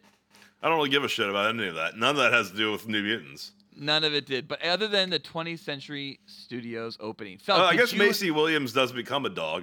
She becomes a dog. Felk, but did you enjoy that there was no X turning red or hanging out longer than any other letter before fading away? No, I like that shit. I like that stuff. I like the fucking I loved theme. it. I love that X. That X is my favorite fucking thing. It's great. It's stupid. Yeah. It's a terrible theme. I love it. And I didn't like that there was no tunnel that we were, flying through for the opening of the New Mutants. I'm like, where's my tunnel? Where's my metal tunnels? This is less an X-Men movie than Deadpool 2. I mean, there's very little references to it. It reminded me of the Netflix Marvel show's first season, where people would be like, "Oh, the guy with the hammer and the flag waver," and it's like, why can't you just say Captain America and Thor? Like, Dude, why do you keep calling it cheaper the event that happened? Like, you say the Chitauri alien invasion. It's really weird. Like, they would talk about the X-Men being like heroes, and I'm like, look, they were heroes, I guess, in the Dark Phoenix timeline, which is, I guess, what timeline we're in now. But like, they weren't really heroes or respected, but maybe they were by mutants, and really it doesn't fucking matter because there is no tie-in with the previous franchise. None. And there's also no real setup for sequels either. It's really weird. It's like a self-contained movie. We might as well get to that now then, okay? So, this film had a very torrid release career. So the film was originally set to be released on April 13th, 2018. That's the original release date. It got moved because Deadpool 2 was being released in May 18th, 2018. So they felt April was too close to May. So they pushed it to February 22nd, 2019. Now, let's go back and talk about the movie and how it was kind of developed. So Fox hated the original script from director Josh Boone. It was set immediately following the events of X-Men Apocalypse in the 1980s. That eventually would change because X-Men Apocalypse did so poorly. Professor X would actually bookend the film. Now, was that like it would have been James McAvoy, I think, not Patrick Stewart. And would that have been a voiceover? Probably. It would not have been an actual Professor X on screen. And then Fox could not understand why Josh Boone wanted Storm to be essentially Dr. Cecilia Reyes and torture the kids. It didn't make sense to the Fox executives. Nor to me. No, nobody really. It didn't seem like Josh Boone was like understanding the films and that were preceded it and was just trolling. It was weird. So Josh Boone, by the way, Felk, wrote this movie with what the fuck's his name? I saw it in the credits and I was like, what the fuck? Nate Lee, but Nate spelled Knate. Knate for Nate. What the fuck? So I looked him up. The dude's like 10. He's like fucking 10 years old. He's this fucking like white privileged fucking dude. It's like one of the greasiest motherfuckers you've ever seen. Looks like a surfer bro. But like he just keeps failing up.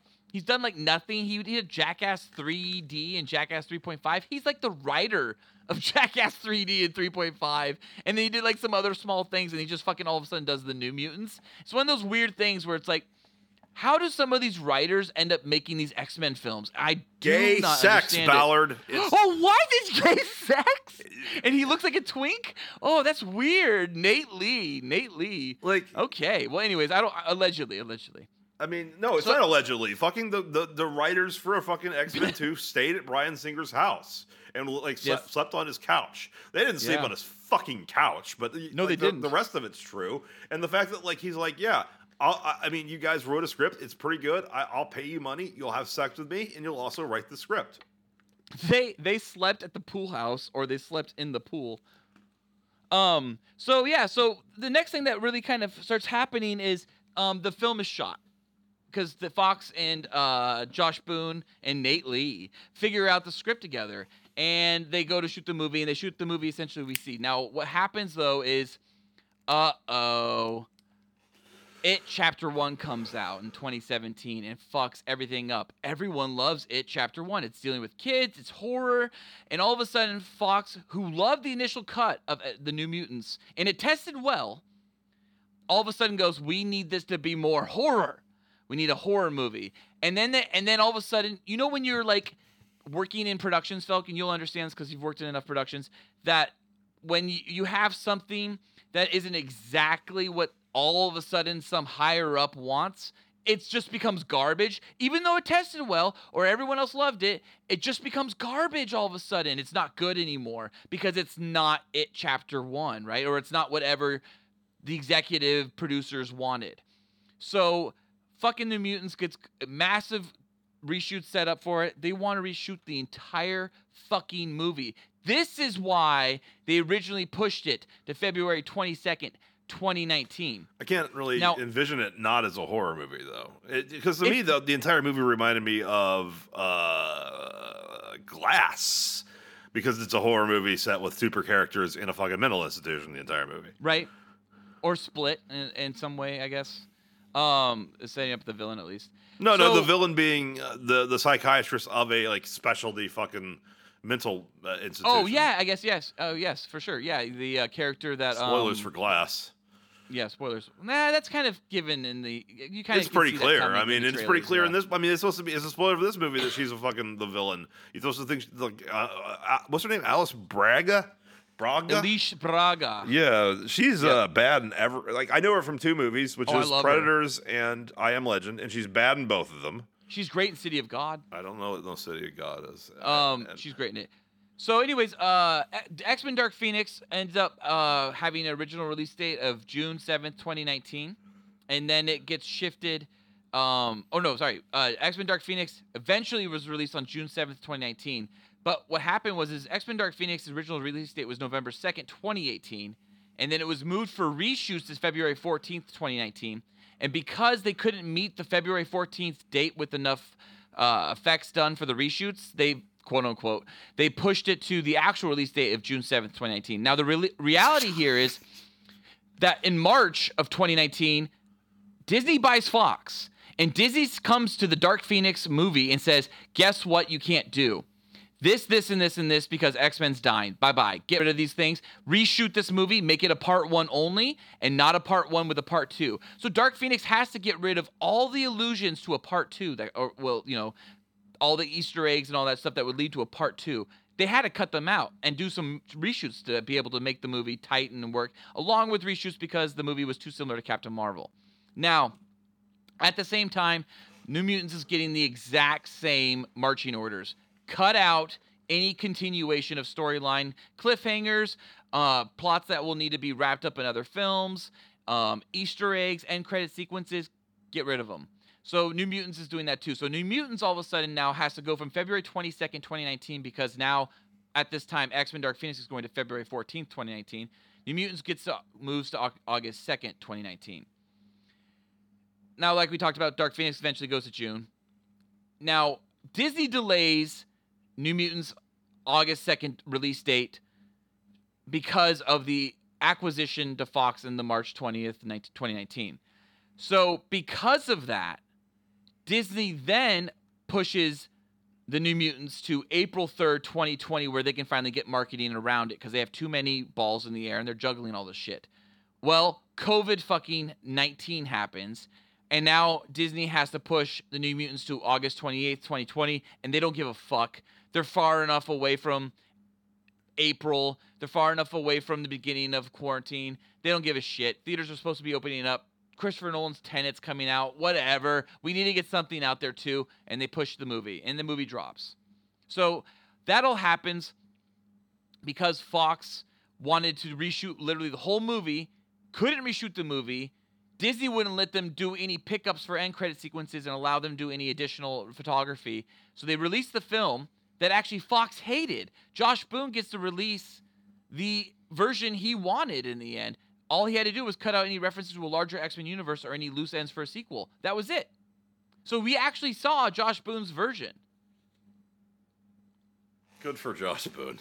He did it! Ding, ding, ding. That was a lot of fucking facts about the production history of New Mutants that I'm sure you've heard on other podcasts or saw in other articles. But you pieced that, you wrote that yourself? You did all the journalism yourself? I wrote all this. Okay, so most people just say this. So New Mutants had like a trouble release dates.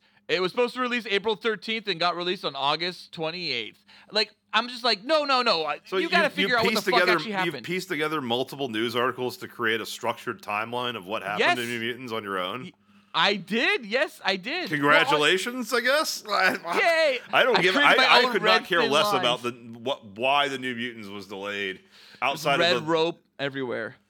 It's such a mediocre movie, and it ties in so little to a franchise that, while it has significance, is also dead. So there's literally no point to seeing or watching the New Mutants. If it weren't for the COVID shit, I would not have cared. I would not have bothered seeing it in theaters. Certainly. Yeah, it's. I didn't see it in theaters. The background behind it and how it's released is more entertaining than the movie itself. Dr. Celia Reyes, who you were talking about, her power is force fields. Yeah.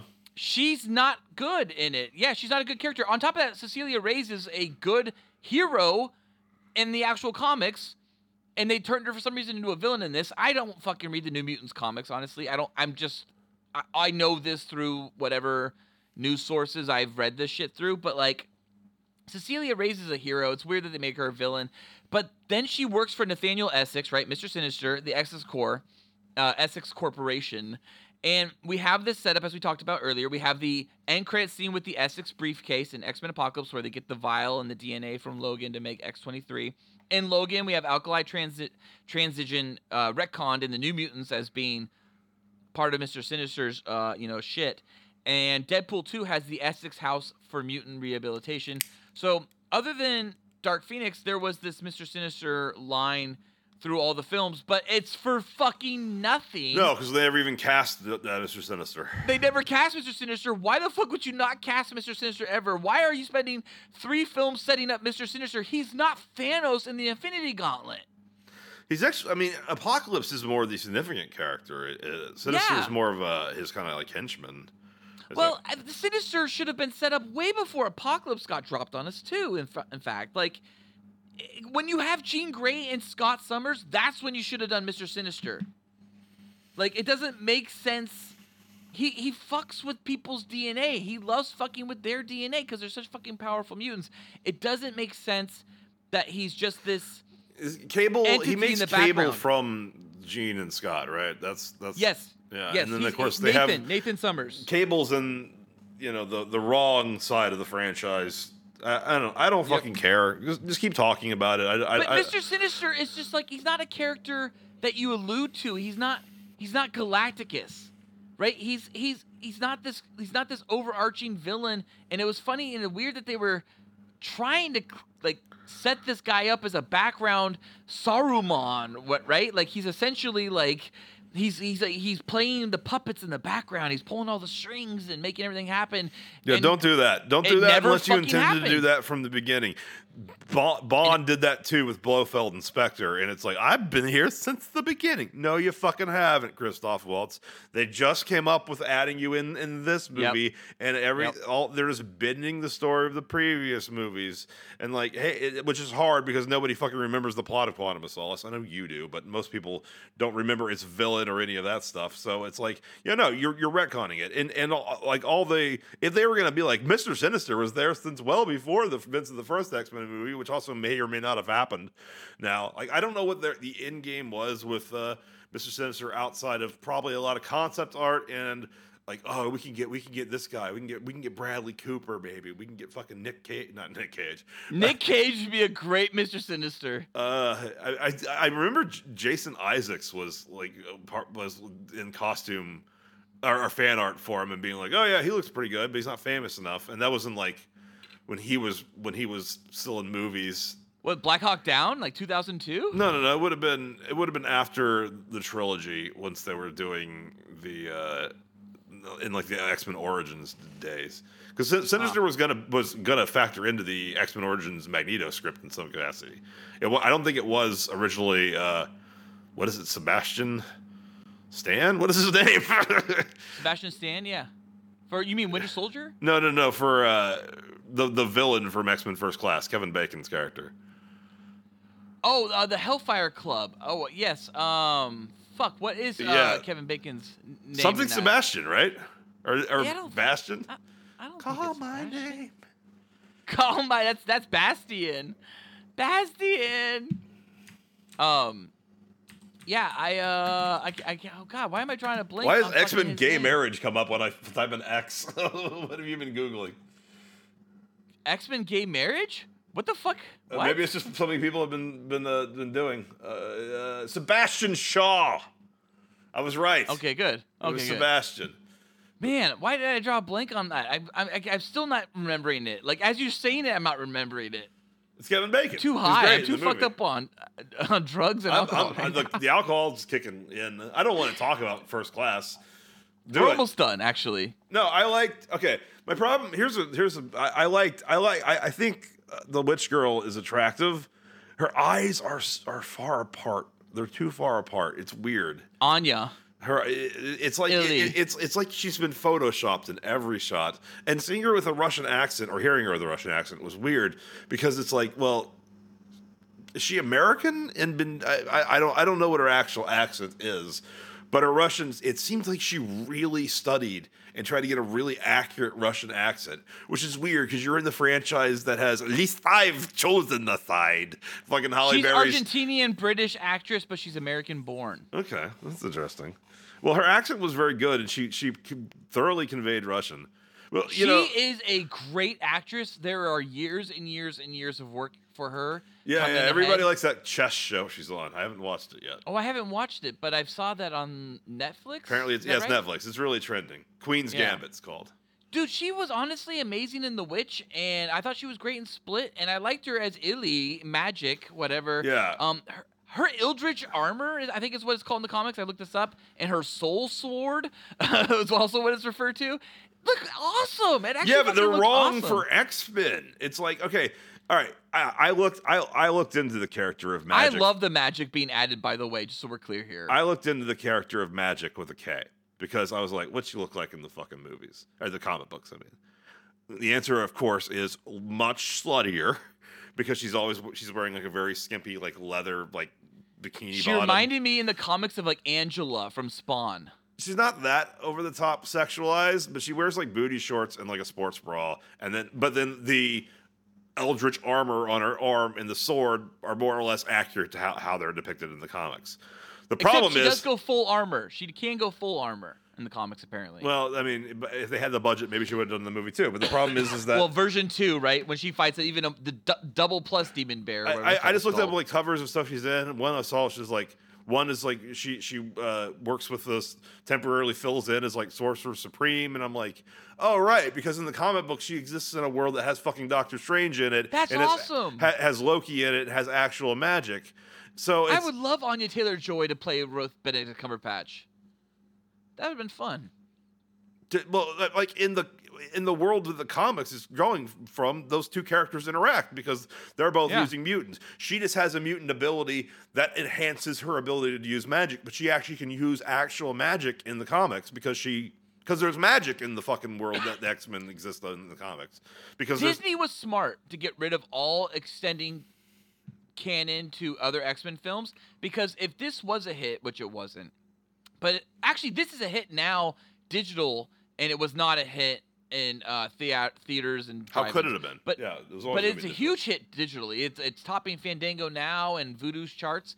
But if this is a huge hit, yeah, it's truly it's Oh number right, one. because It's actually- that's what people use as the indicators because the real streaming sites, Apple and Amazon, don't release their numbers. correct. Yeah, and also there's just no movies in theaters for other numbers to come out. Yeah, the box so- office is reported by the Theater Owners Association, and of course, So Voodoo and Fandango now are your only way to find out how things are doing really well, other than like the top Redbox maybe. iTunes. Redbox releases their data. Redbox. But Voodoo and Fandango both had New Mutants as #1 for the last week, and that's great. That's a good sign. But what Disney has here is a small opportunity to turn these characters into an MCU characters. These could be technically the end of Fox-Men and the beginning of MCU X-Men. They won't, of course. They won't. And even though these actors have the best chance of all X-Men other than Ryan Reynolds. Ryan Reynolds is a shoo-in, of course. But other than every other X-Men, these New Mutant actors have the best chance of making their way into MCU. It still probably will not happen. Yeah, well, but the one that they're potentially most likely to keep is Ryan Reynolds because he's already Definitely no. They've said they are keeping him, Yeah. and they are doing a Deadpool 3 apparently with him. Yeah, that's fine because there's no continuity there, and they're about to fuck it up with multiverses anyway. So in a little bit, it won't matter. As soon as they can get the next Doctor Strange and who's gonna do WandaVision. multiverse right though? Is it gonna be DC or MCU?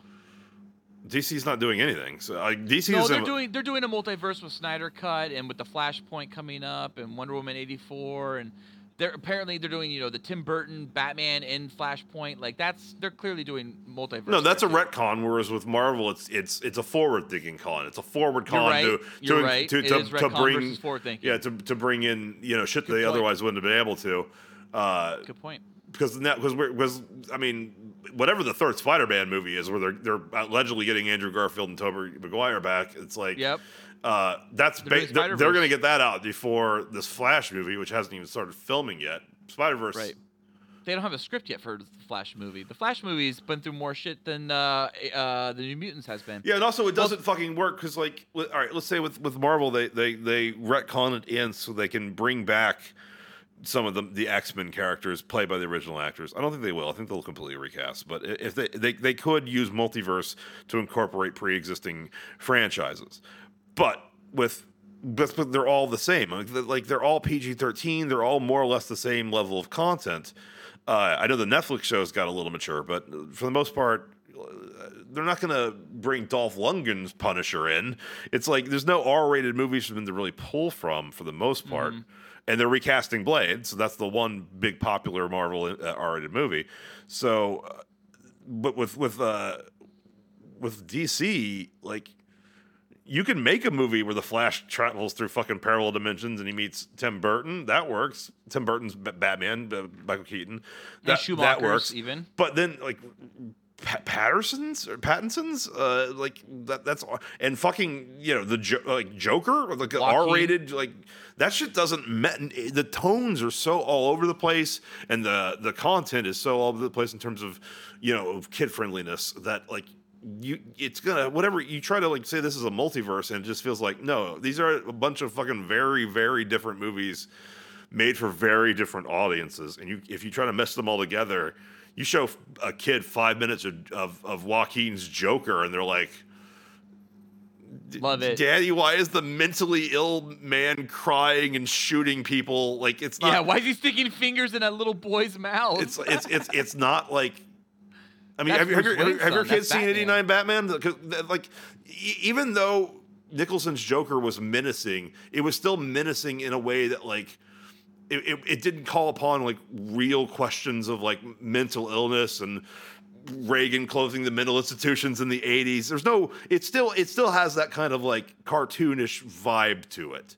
Mm-hmm. And then obviously the Schumacher movies leaned into the cartoonishness way too much. But like now they're going for like whatever the Batman, Pattinson's. The Batman. Did you say The Batman? The Batman, starring Robert Pattinson. That. I wanted to see a DA. That movie Batman. doesn't mesh tonally with the somewhat more whimsical Tim Burton, like this Tim Burton Batman. To say that's all part of one multiverse is just so fucking weird. It'd be like if the Into the Spider-Verse had like. If Into the Spider-Verse had like one version of Spider-Man where he was like. It was like Seven. It was like Seven's level of seriousness, and Spider-Man's just going after like this insane murderer who's like killing like pregnant women, and it's like it's gritty as Spawn. Because Spawn is like the only comic book movie where it's like, well, I guess Watchmen too, where like you have like Spawn, fucking child HBO murderers that are killed by your hero and stuff, but hunted down. Spawn does that, and And what's his name? Rorschach does that kind of shit. But like, if you had that try to franchise starring like a Spider-Man or somebody like that, and then try to do a multiverse out of it, it'd be like, this doesn't work. You can't do the very Seven inspired Riddler and from the Batman, and Batman. try to say that that's all now part of the same multiverse that includes fucking Batman and Robin. I guess it's like that's not a multiverse. That's just a bunch of poor decisions from Warner Brothers executives over the years. And I think that's exactly what a multiverse is. It is wild. Warner Brothers executives variations of doing reality. coke and saying, "Yeah, fucking give it to a guy named Pete Off. Pete Off will make a great Catwoman." I think people don't give enough credit to coke and hookers. I think coke and hookers made more choices in Hollywood than actual executives sober. Catwoman was directed by a man named Pete Off. I just want to point that out. No, Catwoman was directed by coke and hookers. I don't know if Pete Off did coke and hookers. I have to piss. Okay. I literally, most movies can end with, like, imagine The Dark Knight ending the way how intense it ends, you know?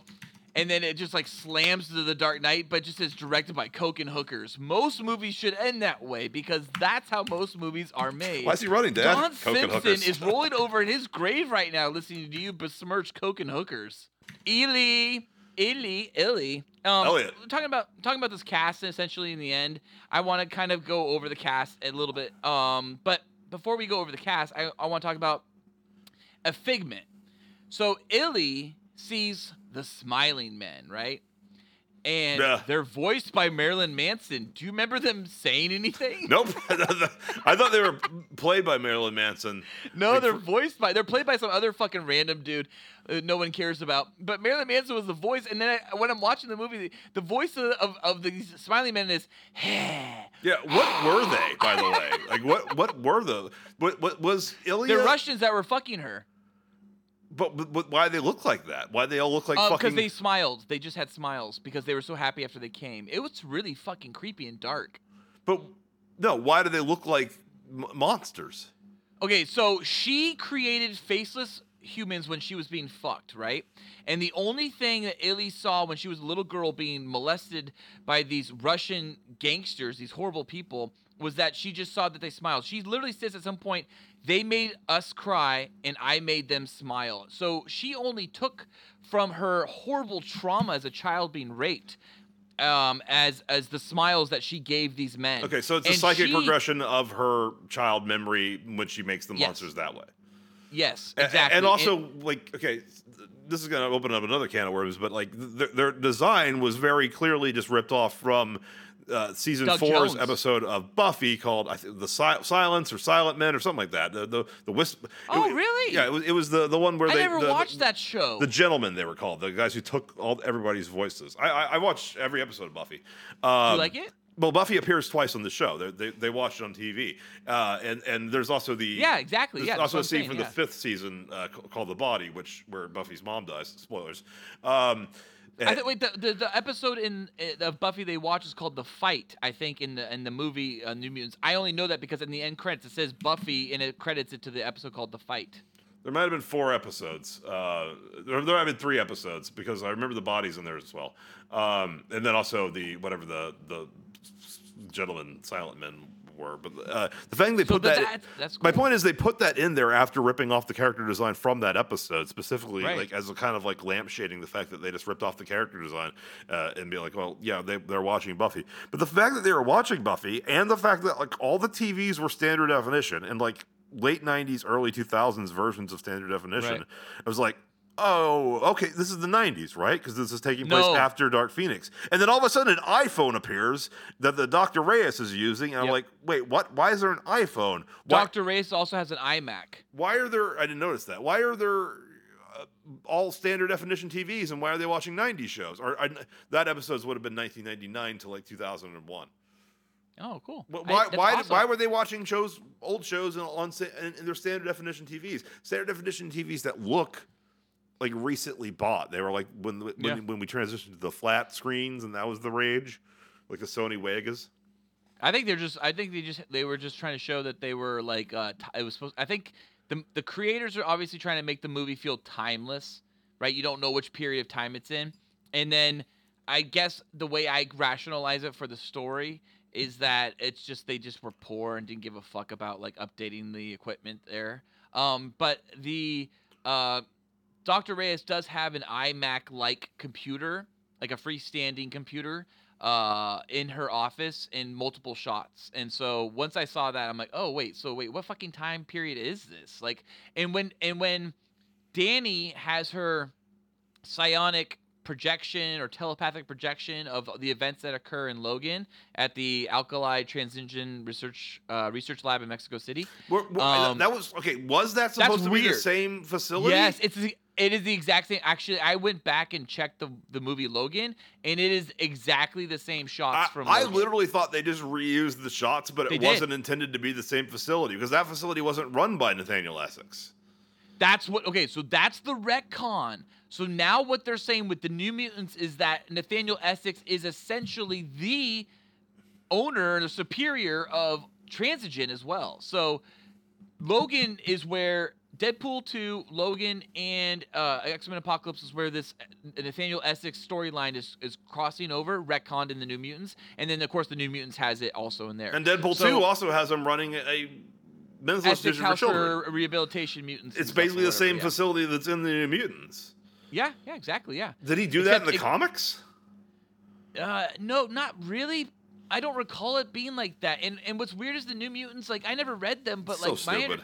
my understanding is that like they were at Professor X's like mansion or some subsidiary type place, like some kind of like off-campus shoot from like Professor X's Xavier School for Children. It's not. They were never part of Sinister in the comics. It's. Imagine Kevin Feige like hinting at fucking Thanos for 20 years, and then the franchise gets canceled before he actually shows Thanos. Oh my God, yeah. Like, yeah, his overarching plan is Galacticus, right? And he's going to spend 20 years getting us to Galacticus, and then 20 years from now, Disney's bought by fucking, like, Amazon. Galacticus is now owned by Disney, I believe, yes. So that's another problem. Because now they're going to try New Galacticus, and it's like... Yeah, Feige loves Silver Surfer and Galacticus, and one of the things he was willing to do was give up Daredevil to Fox if he could have Galacticus and Silver Surfer, and Fox said, fuck that, you can have Daredevil instead. So... And he went to Netflix. And went on to Netflix. But I do want to kind of, like, talk about, like, more about, I guess, Reyes, and one of the things We're I at really 2 loved hours about and her, 11 minutes, by the way. I know. But one of the things I loved about her, it kind of just because we're talking about her, and is that and she had like a kindergarten cop feel. There's a point where she literally like is talking to Danny, and she's like, "I'm going to ask you a series of questions, and I want them answered immediately. Who is your daddy, and what does he do?" I swear to God, I heard that audio play from Alice Braga in my head. She actually said something like, "And I want you to respond truthfully." But I literally heard, "And I want them answered immediately. Who is your daddy, and what does he do?" All right, well, let's actually review the movie and not fucking hallucinations you had while watching the movie. That's not even true. I didn't really think that. I know. This isn't good I? content. Let's burn through the things you actually have to say, and not things that come to you while you're very high. and drunk. I love it. Characters. Let's talk about a little bit more about Illy, and then we can move on. She had a character, Lockheed, a little puppet dragon that turned out to be a real dragon. Lockheed's awesome. Lockheed is from Kitty Pryde, Shadowcat, right? Like, that was the bonding that most people recognize with Lockheed. Obviously, Illy has some bonding with Lockheed as well, and they You say bonding? Is Lockheed an actual dragon in the X-Men? I thought she was like I thought that was just a dragon that she was psychically projecting. No, it's not a real. So it's not a real Pride, entity on its own. It's just a fucking stuffed animal. So Kitty Pryde literally tells like Ileana Rasputin in bed about the story about these dragons or whatnot, and then she goes off on a fucking adventure with the X-Men and comes across the Brood, and then literally comes across Lockheed, and then befriends Lockheed, and in their process of escaping from the Brood, they bond. And Lockheed's an empath like Mantis, so Lockheed actually like connects with Kitty Pryde, comes back, hangs out with the X-Men, and in the process also bonds slightly with Ileana, and that's where Josh Boone grabs all his inspiration about bringing Lockheed into the story. Literally, Lockheed is more known for being Shadowcat, Kitty Pryde, Elliot Page's character. That's Lockheed. That's Lockheed's most common character that they're connected with. But Lockheed's a real thing, and what they had is that not Lockheed in the movie. met up It's with, just a psychic projection of the stuffed animal that she had when she was a girl. She says she meets up with Lockheed in limbo. And so what happens is Now, where the she stuffed brings animal Lockheed- come from? The stuffed animal's a puppet she's just playing with, right? That she's just talking to herself and holding. But the character of Lockheed, the actual dragon, what she does is when she goes to fight the demon bear, she goes through limbo first. And when she comes out of that limbo, she has Lockheed with her. And then when she's quote unquote Lockheed dies or whatever, she actually goes through limbo. The demon bear knocks her, and her and Lockheed go through limbo. Lockheed never comes out of limbo, but the puppet does. So I guarantee you this: there was going to be some continuation with Lockheed that Disney was just like, get rid of it. Just get rid of that part. Or Just tie this movie up. Or it's a subtle foreshadowing of Disney's upcoming merger with Lockheed Martin, the aerospace Yes! defense company. And I hope so. I can only hope so. and Oh my god. they're just letting everybody know that they're going to start drone striking the people who oppose them soon. That's why Lockheed gets the name Lockheed, though, is because of Lockheed, as you're referring to. Lockheed Martin, it's actually named after them? Yeah, it is. Yeah. That's the joke. But Lockheed is not a figment. The Smiling Men are a figment. The Demon Bear is a figment. But the Demon Bear is very real. These figments are very real because Dani Moonstar, or Mirage, as she's known in the comics, she creates illusions of your fears or desires. And she has psionic energy. I get that in the comics, which you keep talking about, because you keep talking about her time with fucking Kitty Pryde, even though in this movie this character has never met Kitty Pryde. In the comics, the limbo dimension she goes to, that's an actual dimension because there's a multiverse and there's lots of dimensions. In this movie, it's just her psychic projections. She that's all coming from her, and she had that little stuffed animal when she was a fucking sex slave for the Russian gangsters, and when she went into that dimension, the stuffed animal was a real dragon, and when she goes into that dimension to get ready to fight the bear and get her armor on, she pulls her psychic creation of her stuffed animal protector, Lockheed, into becomes a real dragon. But she says there's psychic projections all over this place because the Dani's creating this fucking bear. Like obviously the bear is just coming from the story her dad told her. It wasn't that she actually had a bear before that story. I think her dad is responsible for the bear. Correct. So it's just Native American urban legends. That made her, when she psychically manifests all this rage or darkness or whatever inside her, it just picks the shape of a bear. Yeah, it's a First Nations proverb that creates the demon bear. Just say it, Indians. Yeah, I like First Nations. It's very Canadian. The demon bear was a huge CGI fucking monster at the end of a movie. It was like a boss battle. What'd you think of it? Like visually, what'd you think of the bear? Not what'd you think of it narratively. I looked up at it occasionally from Pornhub. Oh my god, what were you looking at Pornhub for that moment? Though? I'm curious. Probably Aubrey Kate looking at her hot cock. Because you can only masturbate to trans women now. Can't masturbate to cis women. That's gay. I thought the demon bear looked good. Like the CG was fun. It was a little too CGI. It would have been cooler if it was a little bit more bear-ish, but I liked it. It was fun. Also, would have been better if I gave a shit about the movie or these characters fighting a bear. Well, the problem with the bear is like, even though they're trying to like set the bear up the whole movie, like they have the beginning, right, the prologue with the bear, and then the bear. It still comes out of nowhere. It still just seems like it's from a different movie.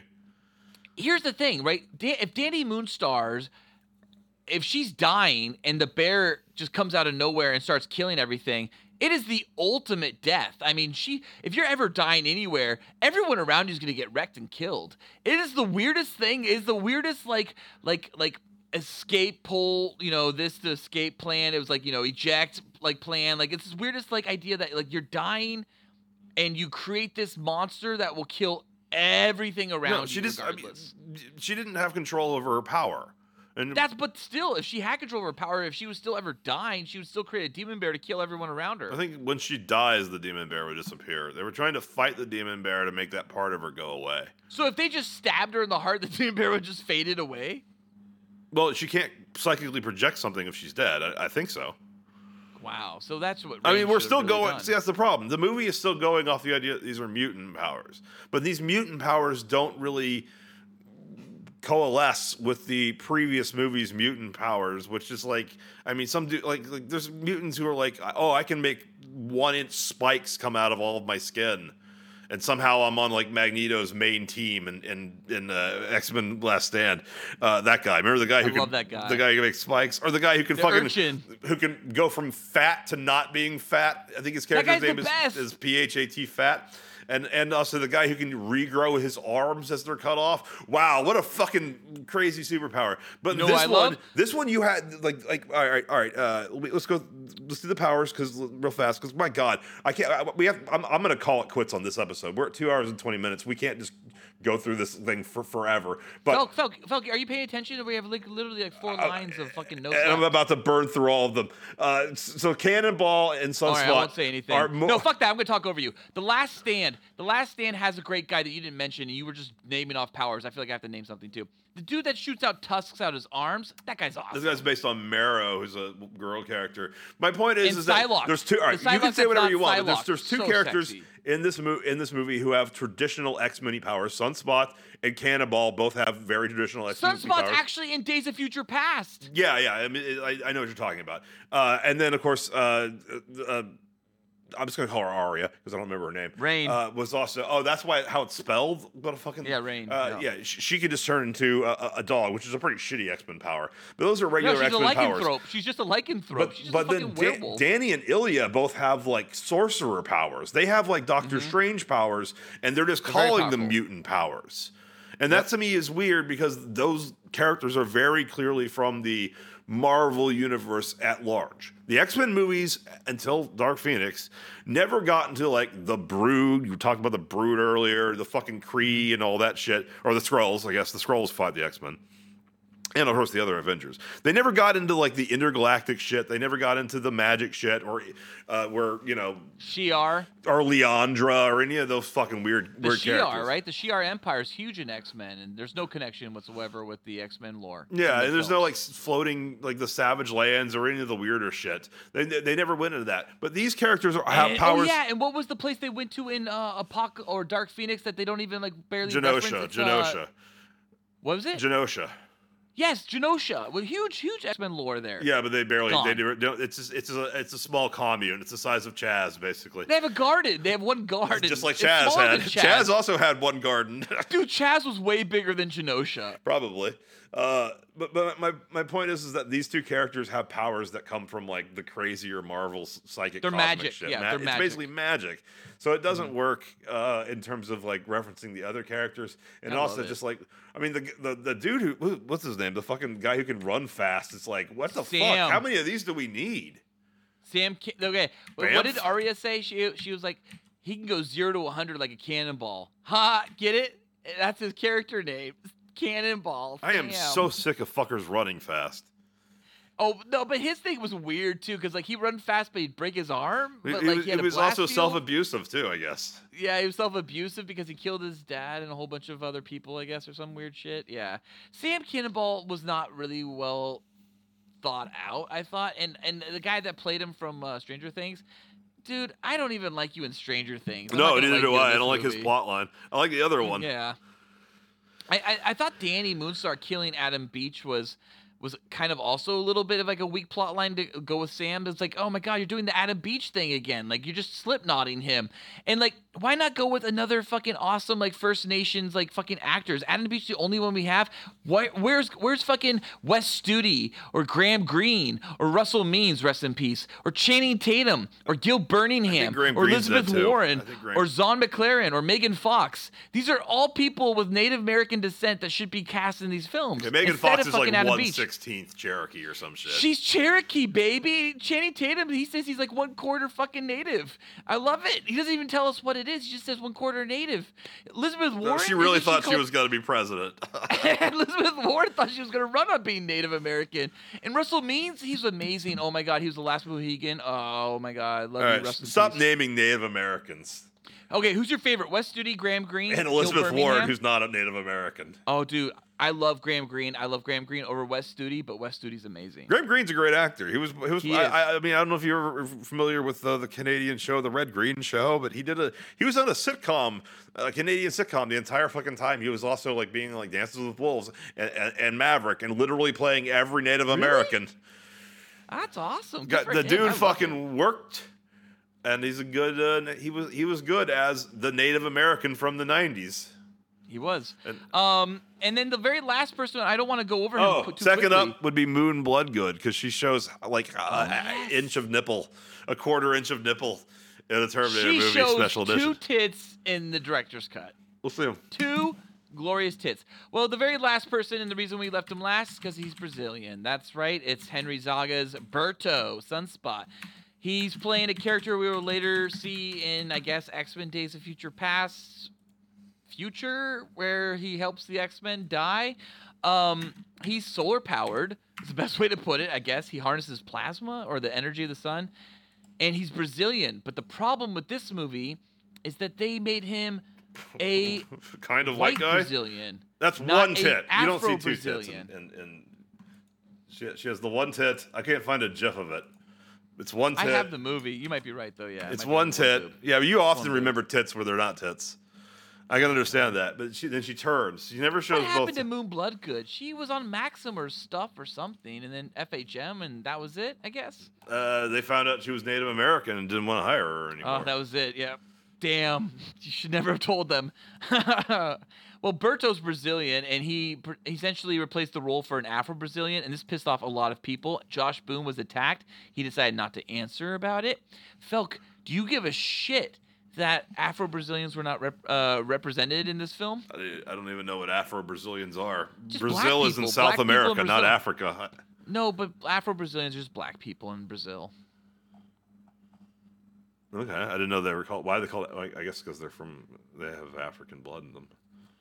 Yeah, well, the thing is that there was another Afro character that was denied Afro-ness. It was Cecilia Reyes. She's an Afro character. She's not Portuguese. She's Puerto Rican in the comics, and they also went with a Brazilian. She's A Brazilian? white Brazilian. Alice Braga is Brazilian. Yeah. Oh yeah, because she plays an Israeli in Predators, and I was just like, that chick doesn't look like she'd be part of the fucking Mossad. Yeah, she's no Gal Gadot. No. She's not that hot. Or that Israeli looking. She looks Brazilian. That makes sense. Yeah. Well, I liked how Berto got yelled at by Sam Cannonball he yells, "Berto, nut up." And then Berto goes and fights the demon bear and then gets his ass kicked immediately. I was like, that's why Berto didn't nut up. You said it was death. Wait, which one's Way to go, Berto? Which Sam. one's Berto again? Is it the Sunspot? He's the Brazilian that catches on fire. Yes, Sunspot. Okay. Sunspot, Yeah. Sunspot was. Everything in this movie was. Oh my God! Dumb. Did I say Afro-Brazilian? Yeah. I'm sorry. I meant to say Afro-Latina X. Or Latinx. Latina X. Latina X defeats the point.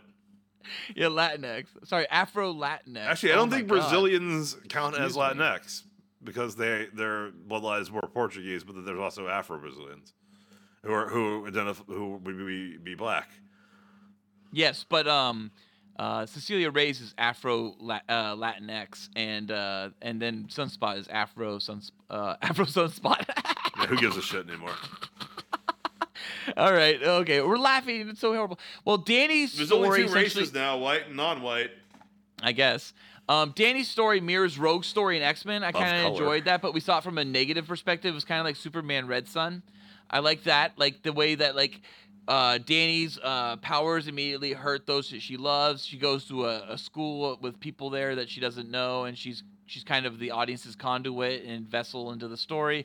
And then, she learns everything about herself, learns about her powers in the process, falls in love, just like Rogue did with Iceman.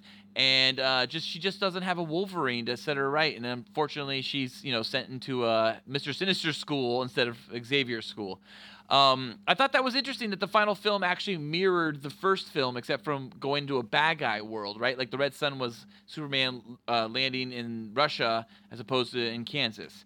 So it was an interesting parallel I found.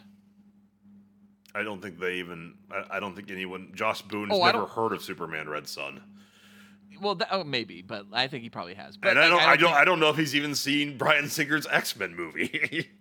he doesn't even know. There doesn't He has no seem to idea. be any attempt to have any kind of continuity tonally or character-wise. with the Disney previous ended movies. some of that though. Disney did end some of that on their own. They limited what could be shown. Well, this being also the end of a franchise of Fox X-Men films, Foxmen films. There were 20 different films, shorts, alternate cuts of these Foxmen films. And it all took place from 20th Century Fox, with the exception of the New Mutants, 20th Century Studios. And it all took over 20 years, from 2000 to 2020. That is a fucking crazy coincidence, Felk. 20 different X-Men films / shorts / alternate cuts. I'm not talking about Logan Noir. X-Men X2, X-Men The Last Stand, X-Men Origins Wolverine, X-Men First Class Wolverine, The Wolverine Ultimate Extended Edition, Days of Future Past, Days of Future Past The Road Cut, Deadpool Test Footage, Deadpool How Deadpool Spent Halloween, Deadpool X-Men Apocalypse, Deadpool No Good Deed, Logan Deadpool 2, Deadpool 2 Super Duper Cut, additional 15 minutes, Once Upon a Deadpool, X-Men Dark Phoenix, and the New Mutants. 20 fucking different entities, 20 years, 20th century. I thought that was fucking weird. Okay. The test footage from Deadpool is. I count it. I'll count it because it's a short. It's a short. When you watch it, it's like watching a Deadpool short. What's your what? You have one more thing to say, Ballard? What I is do. it? Did you know where they filmed? Probably like Scandinavia or maybe the Slovakia or Slovenia. Where they film? They filmed in Massachusetts, Boston, Massachusetts. No, I was wrong. At the wait. Did they film in Massachusetts? I don't know. Who gives a shit where they filmed this movie? Whatever. Wait, okay, here's the point. They filmed at the Medfield State Hospital. It's abandoned. Shutter Island filmed there as well. If they called it the Millbury Hospital. Okay. But there was hauntings on set. Do you want to hear these hauntings? Fuck no, I do not want to hear about the hauntings for making the New Mutants. So Henry Zaga thought that one of the hauntings was. Why'd that you there was ask me? that there was a really creepy smell. These are actors. This is like some rich fucking Brazilian actor. He's like, oh, it's a creepy smell. Yeah, it's called clean. That's what you probably haven't smelt in Brazil. Yeah, it's called clean, Henry. Right. Also, people said they had to be walked to their cars at night because they got too spooked about what they were doing. In reality, the only thing that really happened was they filmed in the attic and someone hung themselves there. And they hung out near some basketball courts they didn't film near. And in the end, the groundskeeper told Josh Boone that this was all made for this 10-year-old boy. And Josh Boone was all like, oh, that's so sweet. Oh, that's 10-year-old boy they made these basketball courts for. And then the groundskeeper's all like, yeah, he murdered his whole fucking family, stabbed them in their assholes. And Josh Boone's like, oh, that's not good. I don't know what part of that's funny to you.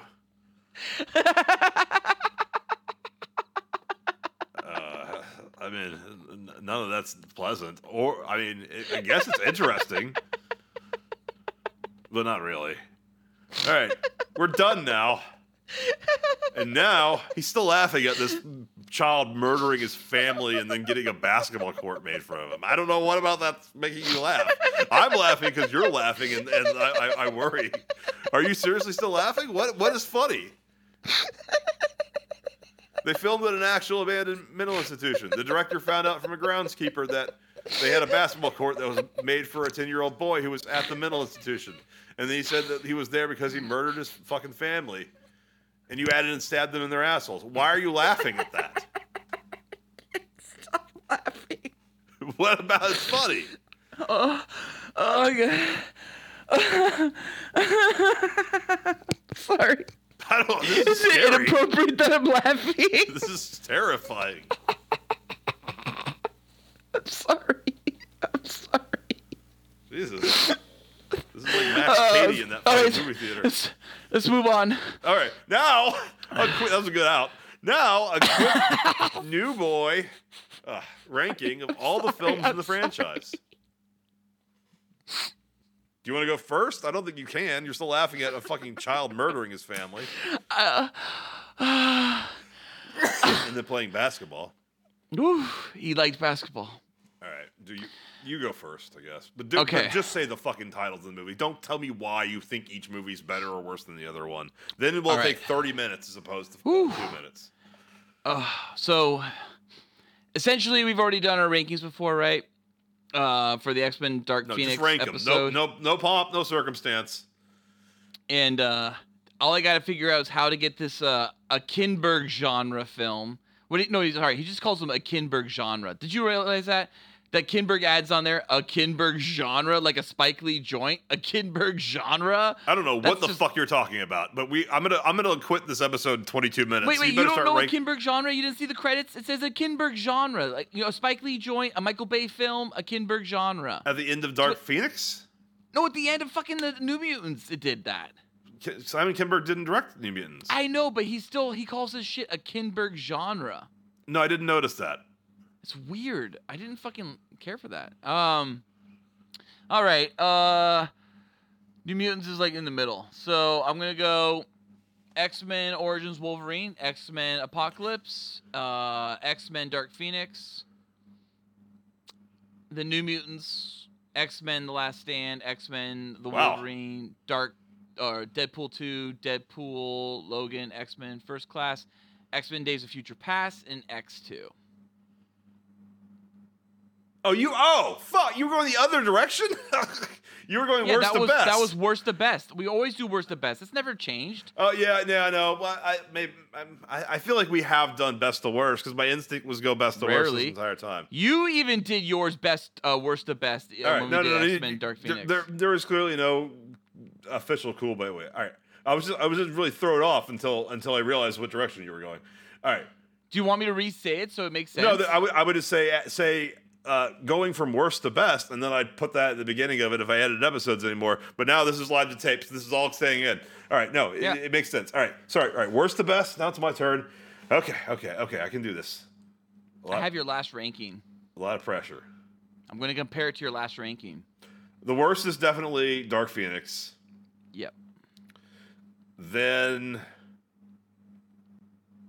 I don't know whether or not to do I'm going to do New Mutants. Then Origins Wolverine. Yeah, that's yours. Yep. Then Deadpool 2. Ooh, you went Apocalypse. You're right. No, I just fucked up. That was a mistake. Then Apocalypse. Then Deadpool 2. Correct. I don't know where I go from here. Oh, really? I can help you with hints. Deadpool? Is it just Deadpool then? No, nope. I mean, you had Deadpool a lot higher up. Well, not that much higher up. Last Stand? What would be next? Yes, Last Stand's your 8. Yep. Wait, I have Last Stand worse than Apocalypse? Or I already say Apocalypse? Better. Yeah, you already said Apocalypse. Apocalypse was your 10. Okay. Last Stand's your 8. Yeah, okay. Then Days of Future Past. No, you had that way further up. Damn. 7. 7 was the Wolverine for you. Okay, Wolverine, then Days of Future Past? No, then Deadpool. All right, Deadpool. I'm not really ranking this I'm one. telling you, you're ranking. Well, I'm having trouble doing it now. I trust Past me more, but Past me also forgot First Class, I believe. No, you had it. You had it way higher. Days of Future Past, then. No, X-Men. Why don't you just tell me my fucking ranking then? Days of Future Past was 4. X-Men was 5. 3 is First Class. Logan was your 2, and your number 1 was X2. I probably would have changed that organically if I'd done it different. If I'd done it organically, No, do it. Change it. No, I'm too drunk. I don't. I'm too tired. I'm exhausted. And we've talked about. It's a good list. Dead franchise. It's a good ranking. This is our longest episode in this new format so far. And anyone who wants to learn about New Mutants, we got a lot of fucking hot information. And it's the same length of recording time in our old format. We just would have cut out 30 minutes of shit. Yeah, it's a lot easier this way. All right, I think you get the 30 minutes of shit, Cool Boy Nation. I think we can wrap up. Yeah, that's it. We're done. I'm not really sure if Dark Phoenix is worse than New Mutants. I'm not really sure if I can say that Wolverine is better. Origins Wolverine is better than New Mutants. It's just on memorability. Dark Phoenix, I have forgotten so much that like it never happened. I did not see that movie in theaters. You remember Dazzler? Yes. No, Dazzler's not in the movie, is she? She is. She's like in that one scene where they're all like at the keg party out in the forest. Yeah, if they couldn't get Taylor Swift, don't even bother putting Dazzler in there. TS, baby. I agree though with you. I think the New Mutants is better than Dark Phoenix. When you could be glad. You need to calm down. That's Taylor Swift lyrics. I'm not having a stroke. But she doesn't say it like that. Well, no, she doesn't say any of her things. All right, I think. How does that go? Wait, no, sing the calm down one. I actually do know that. I think I've heard that before in the house. What is it? How's that go? No, I don't know how. I can't. I remember. I know the lyrics because I've read them, but I don't think I've ever actually listened to the song. I don't like Taylor Swift for her music. Episode would have Felk singing an entire like Taylor Swift song right now. I know. I could do. I would have written it out for you. I don't really remember any of them. No, we're not. That's that's dead. That's gone. That's gone. All right, that's not coming back. That was their review of the New Mutants. I hope you fucking enjoyed it. Cool Boy Nation. Longer than the movie by an hour. Yeah. New Boy Nation. Well, we didn't really talk about the movie that much. New Boy Nation. Give us your boys for the New Mutants. Give us all your boys. And email us at thecoolboyspodcast@gmail.com. All your boys belong to us. New episodes come out on Fridays. Be sure to like and subscribe. Oh, and you found this funny, I guess. The making and authorized distribution of this podcast supported over 1,500 jobs and involved hundreds of thousands of hours of work. A lot of movies have done that, and I don't know why this Fox movies do it. Well, it's it. Like, but I specifically remembered it, thought it was memorable because it was only 1,500. Because Endgame has one too. It was like, hey, making this movie and selling it supported like 300,000 jobs, and then the New Mutants is like, really, it's probably more like 50 people worked, but whatever. Review us. Well, the 1,500 jobs are also like all the drivers from like that town that they shot near, right? Like it's like every restaurant in that town too who delivered them food. All right, the locals. Also, review us on Apple Podcasts, and there's Batman and Beyond on Apple Podcasts, SoundCloud, Spotify, and YouTube. Check it out. New episodes soon. Thank you for listening. Stay new, New Boy Nation. Stay new, baby. Until next time, it's Byzies from Felk. And that's Byzies from a gay New Mutant battler. You are outstanding American boy. You've excelled in all things. Oh my God. You son of a bitch. See, I got a huge cock. Oh my God. You should just fucking smile and blow me! Give me what I want! Oh my God. So you can run and tell that. God damn. Homeboy. Get out of your damn cellar. Get out of here! The whistles go woo!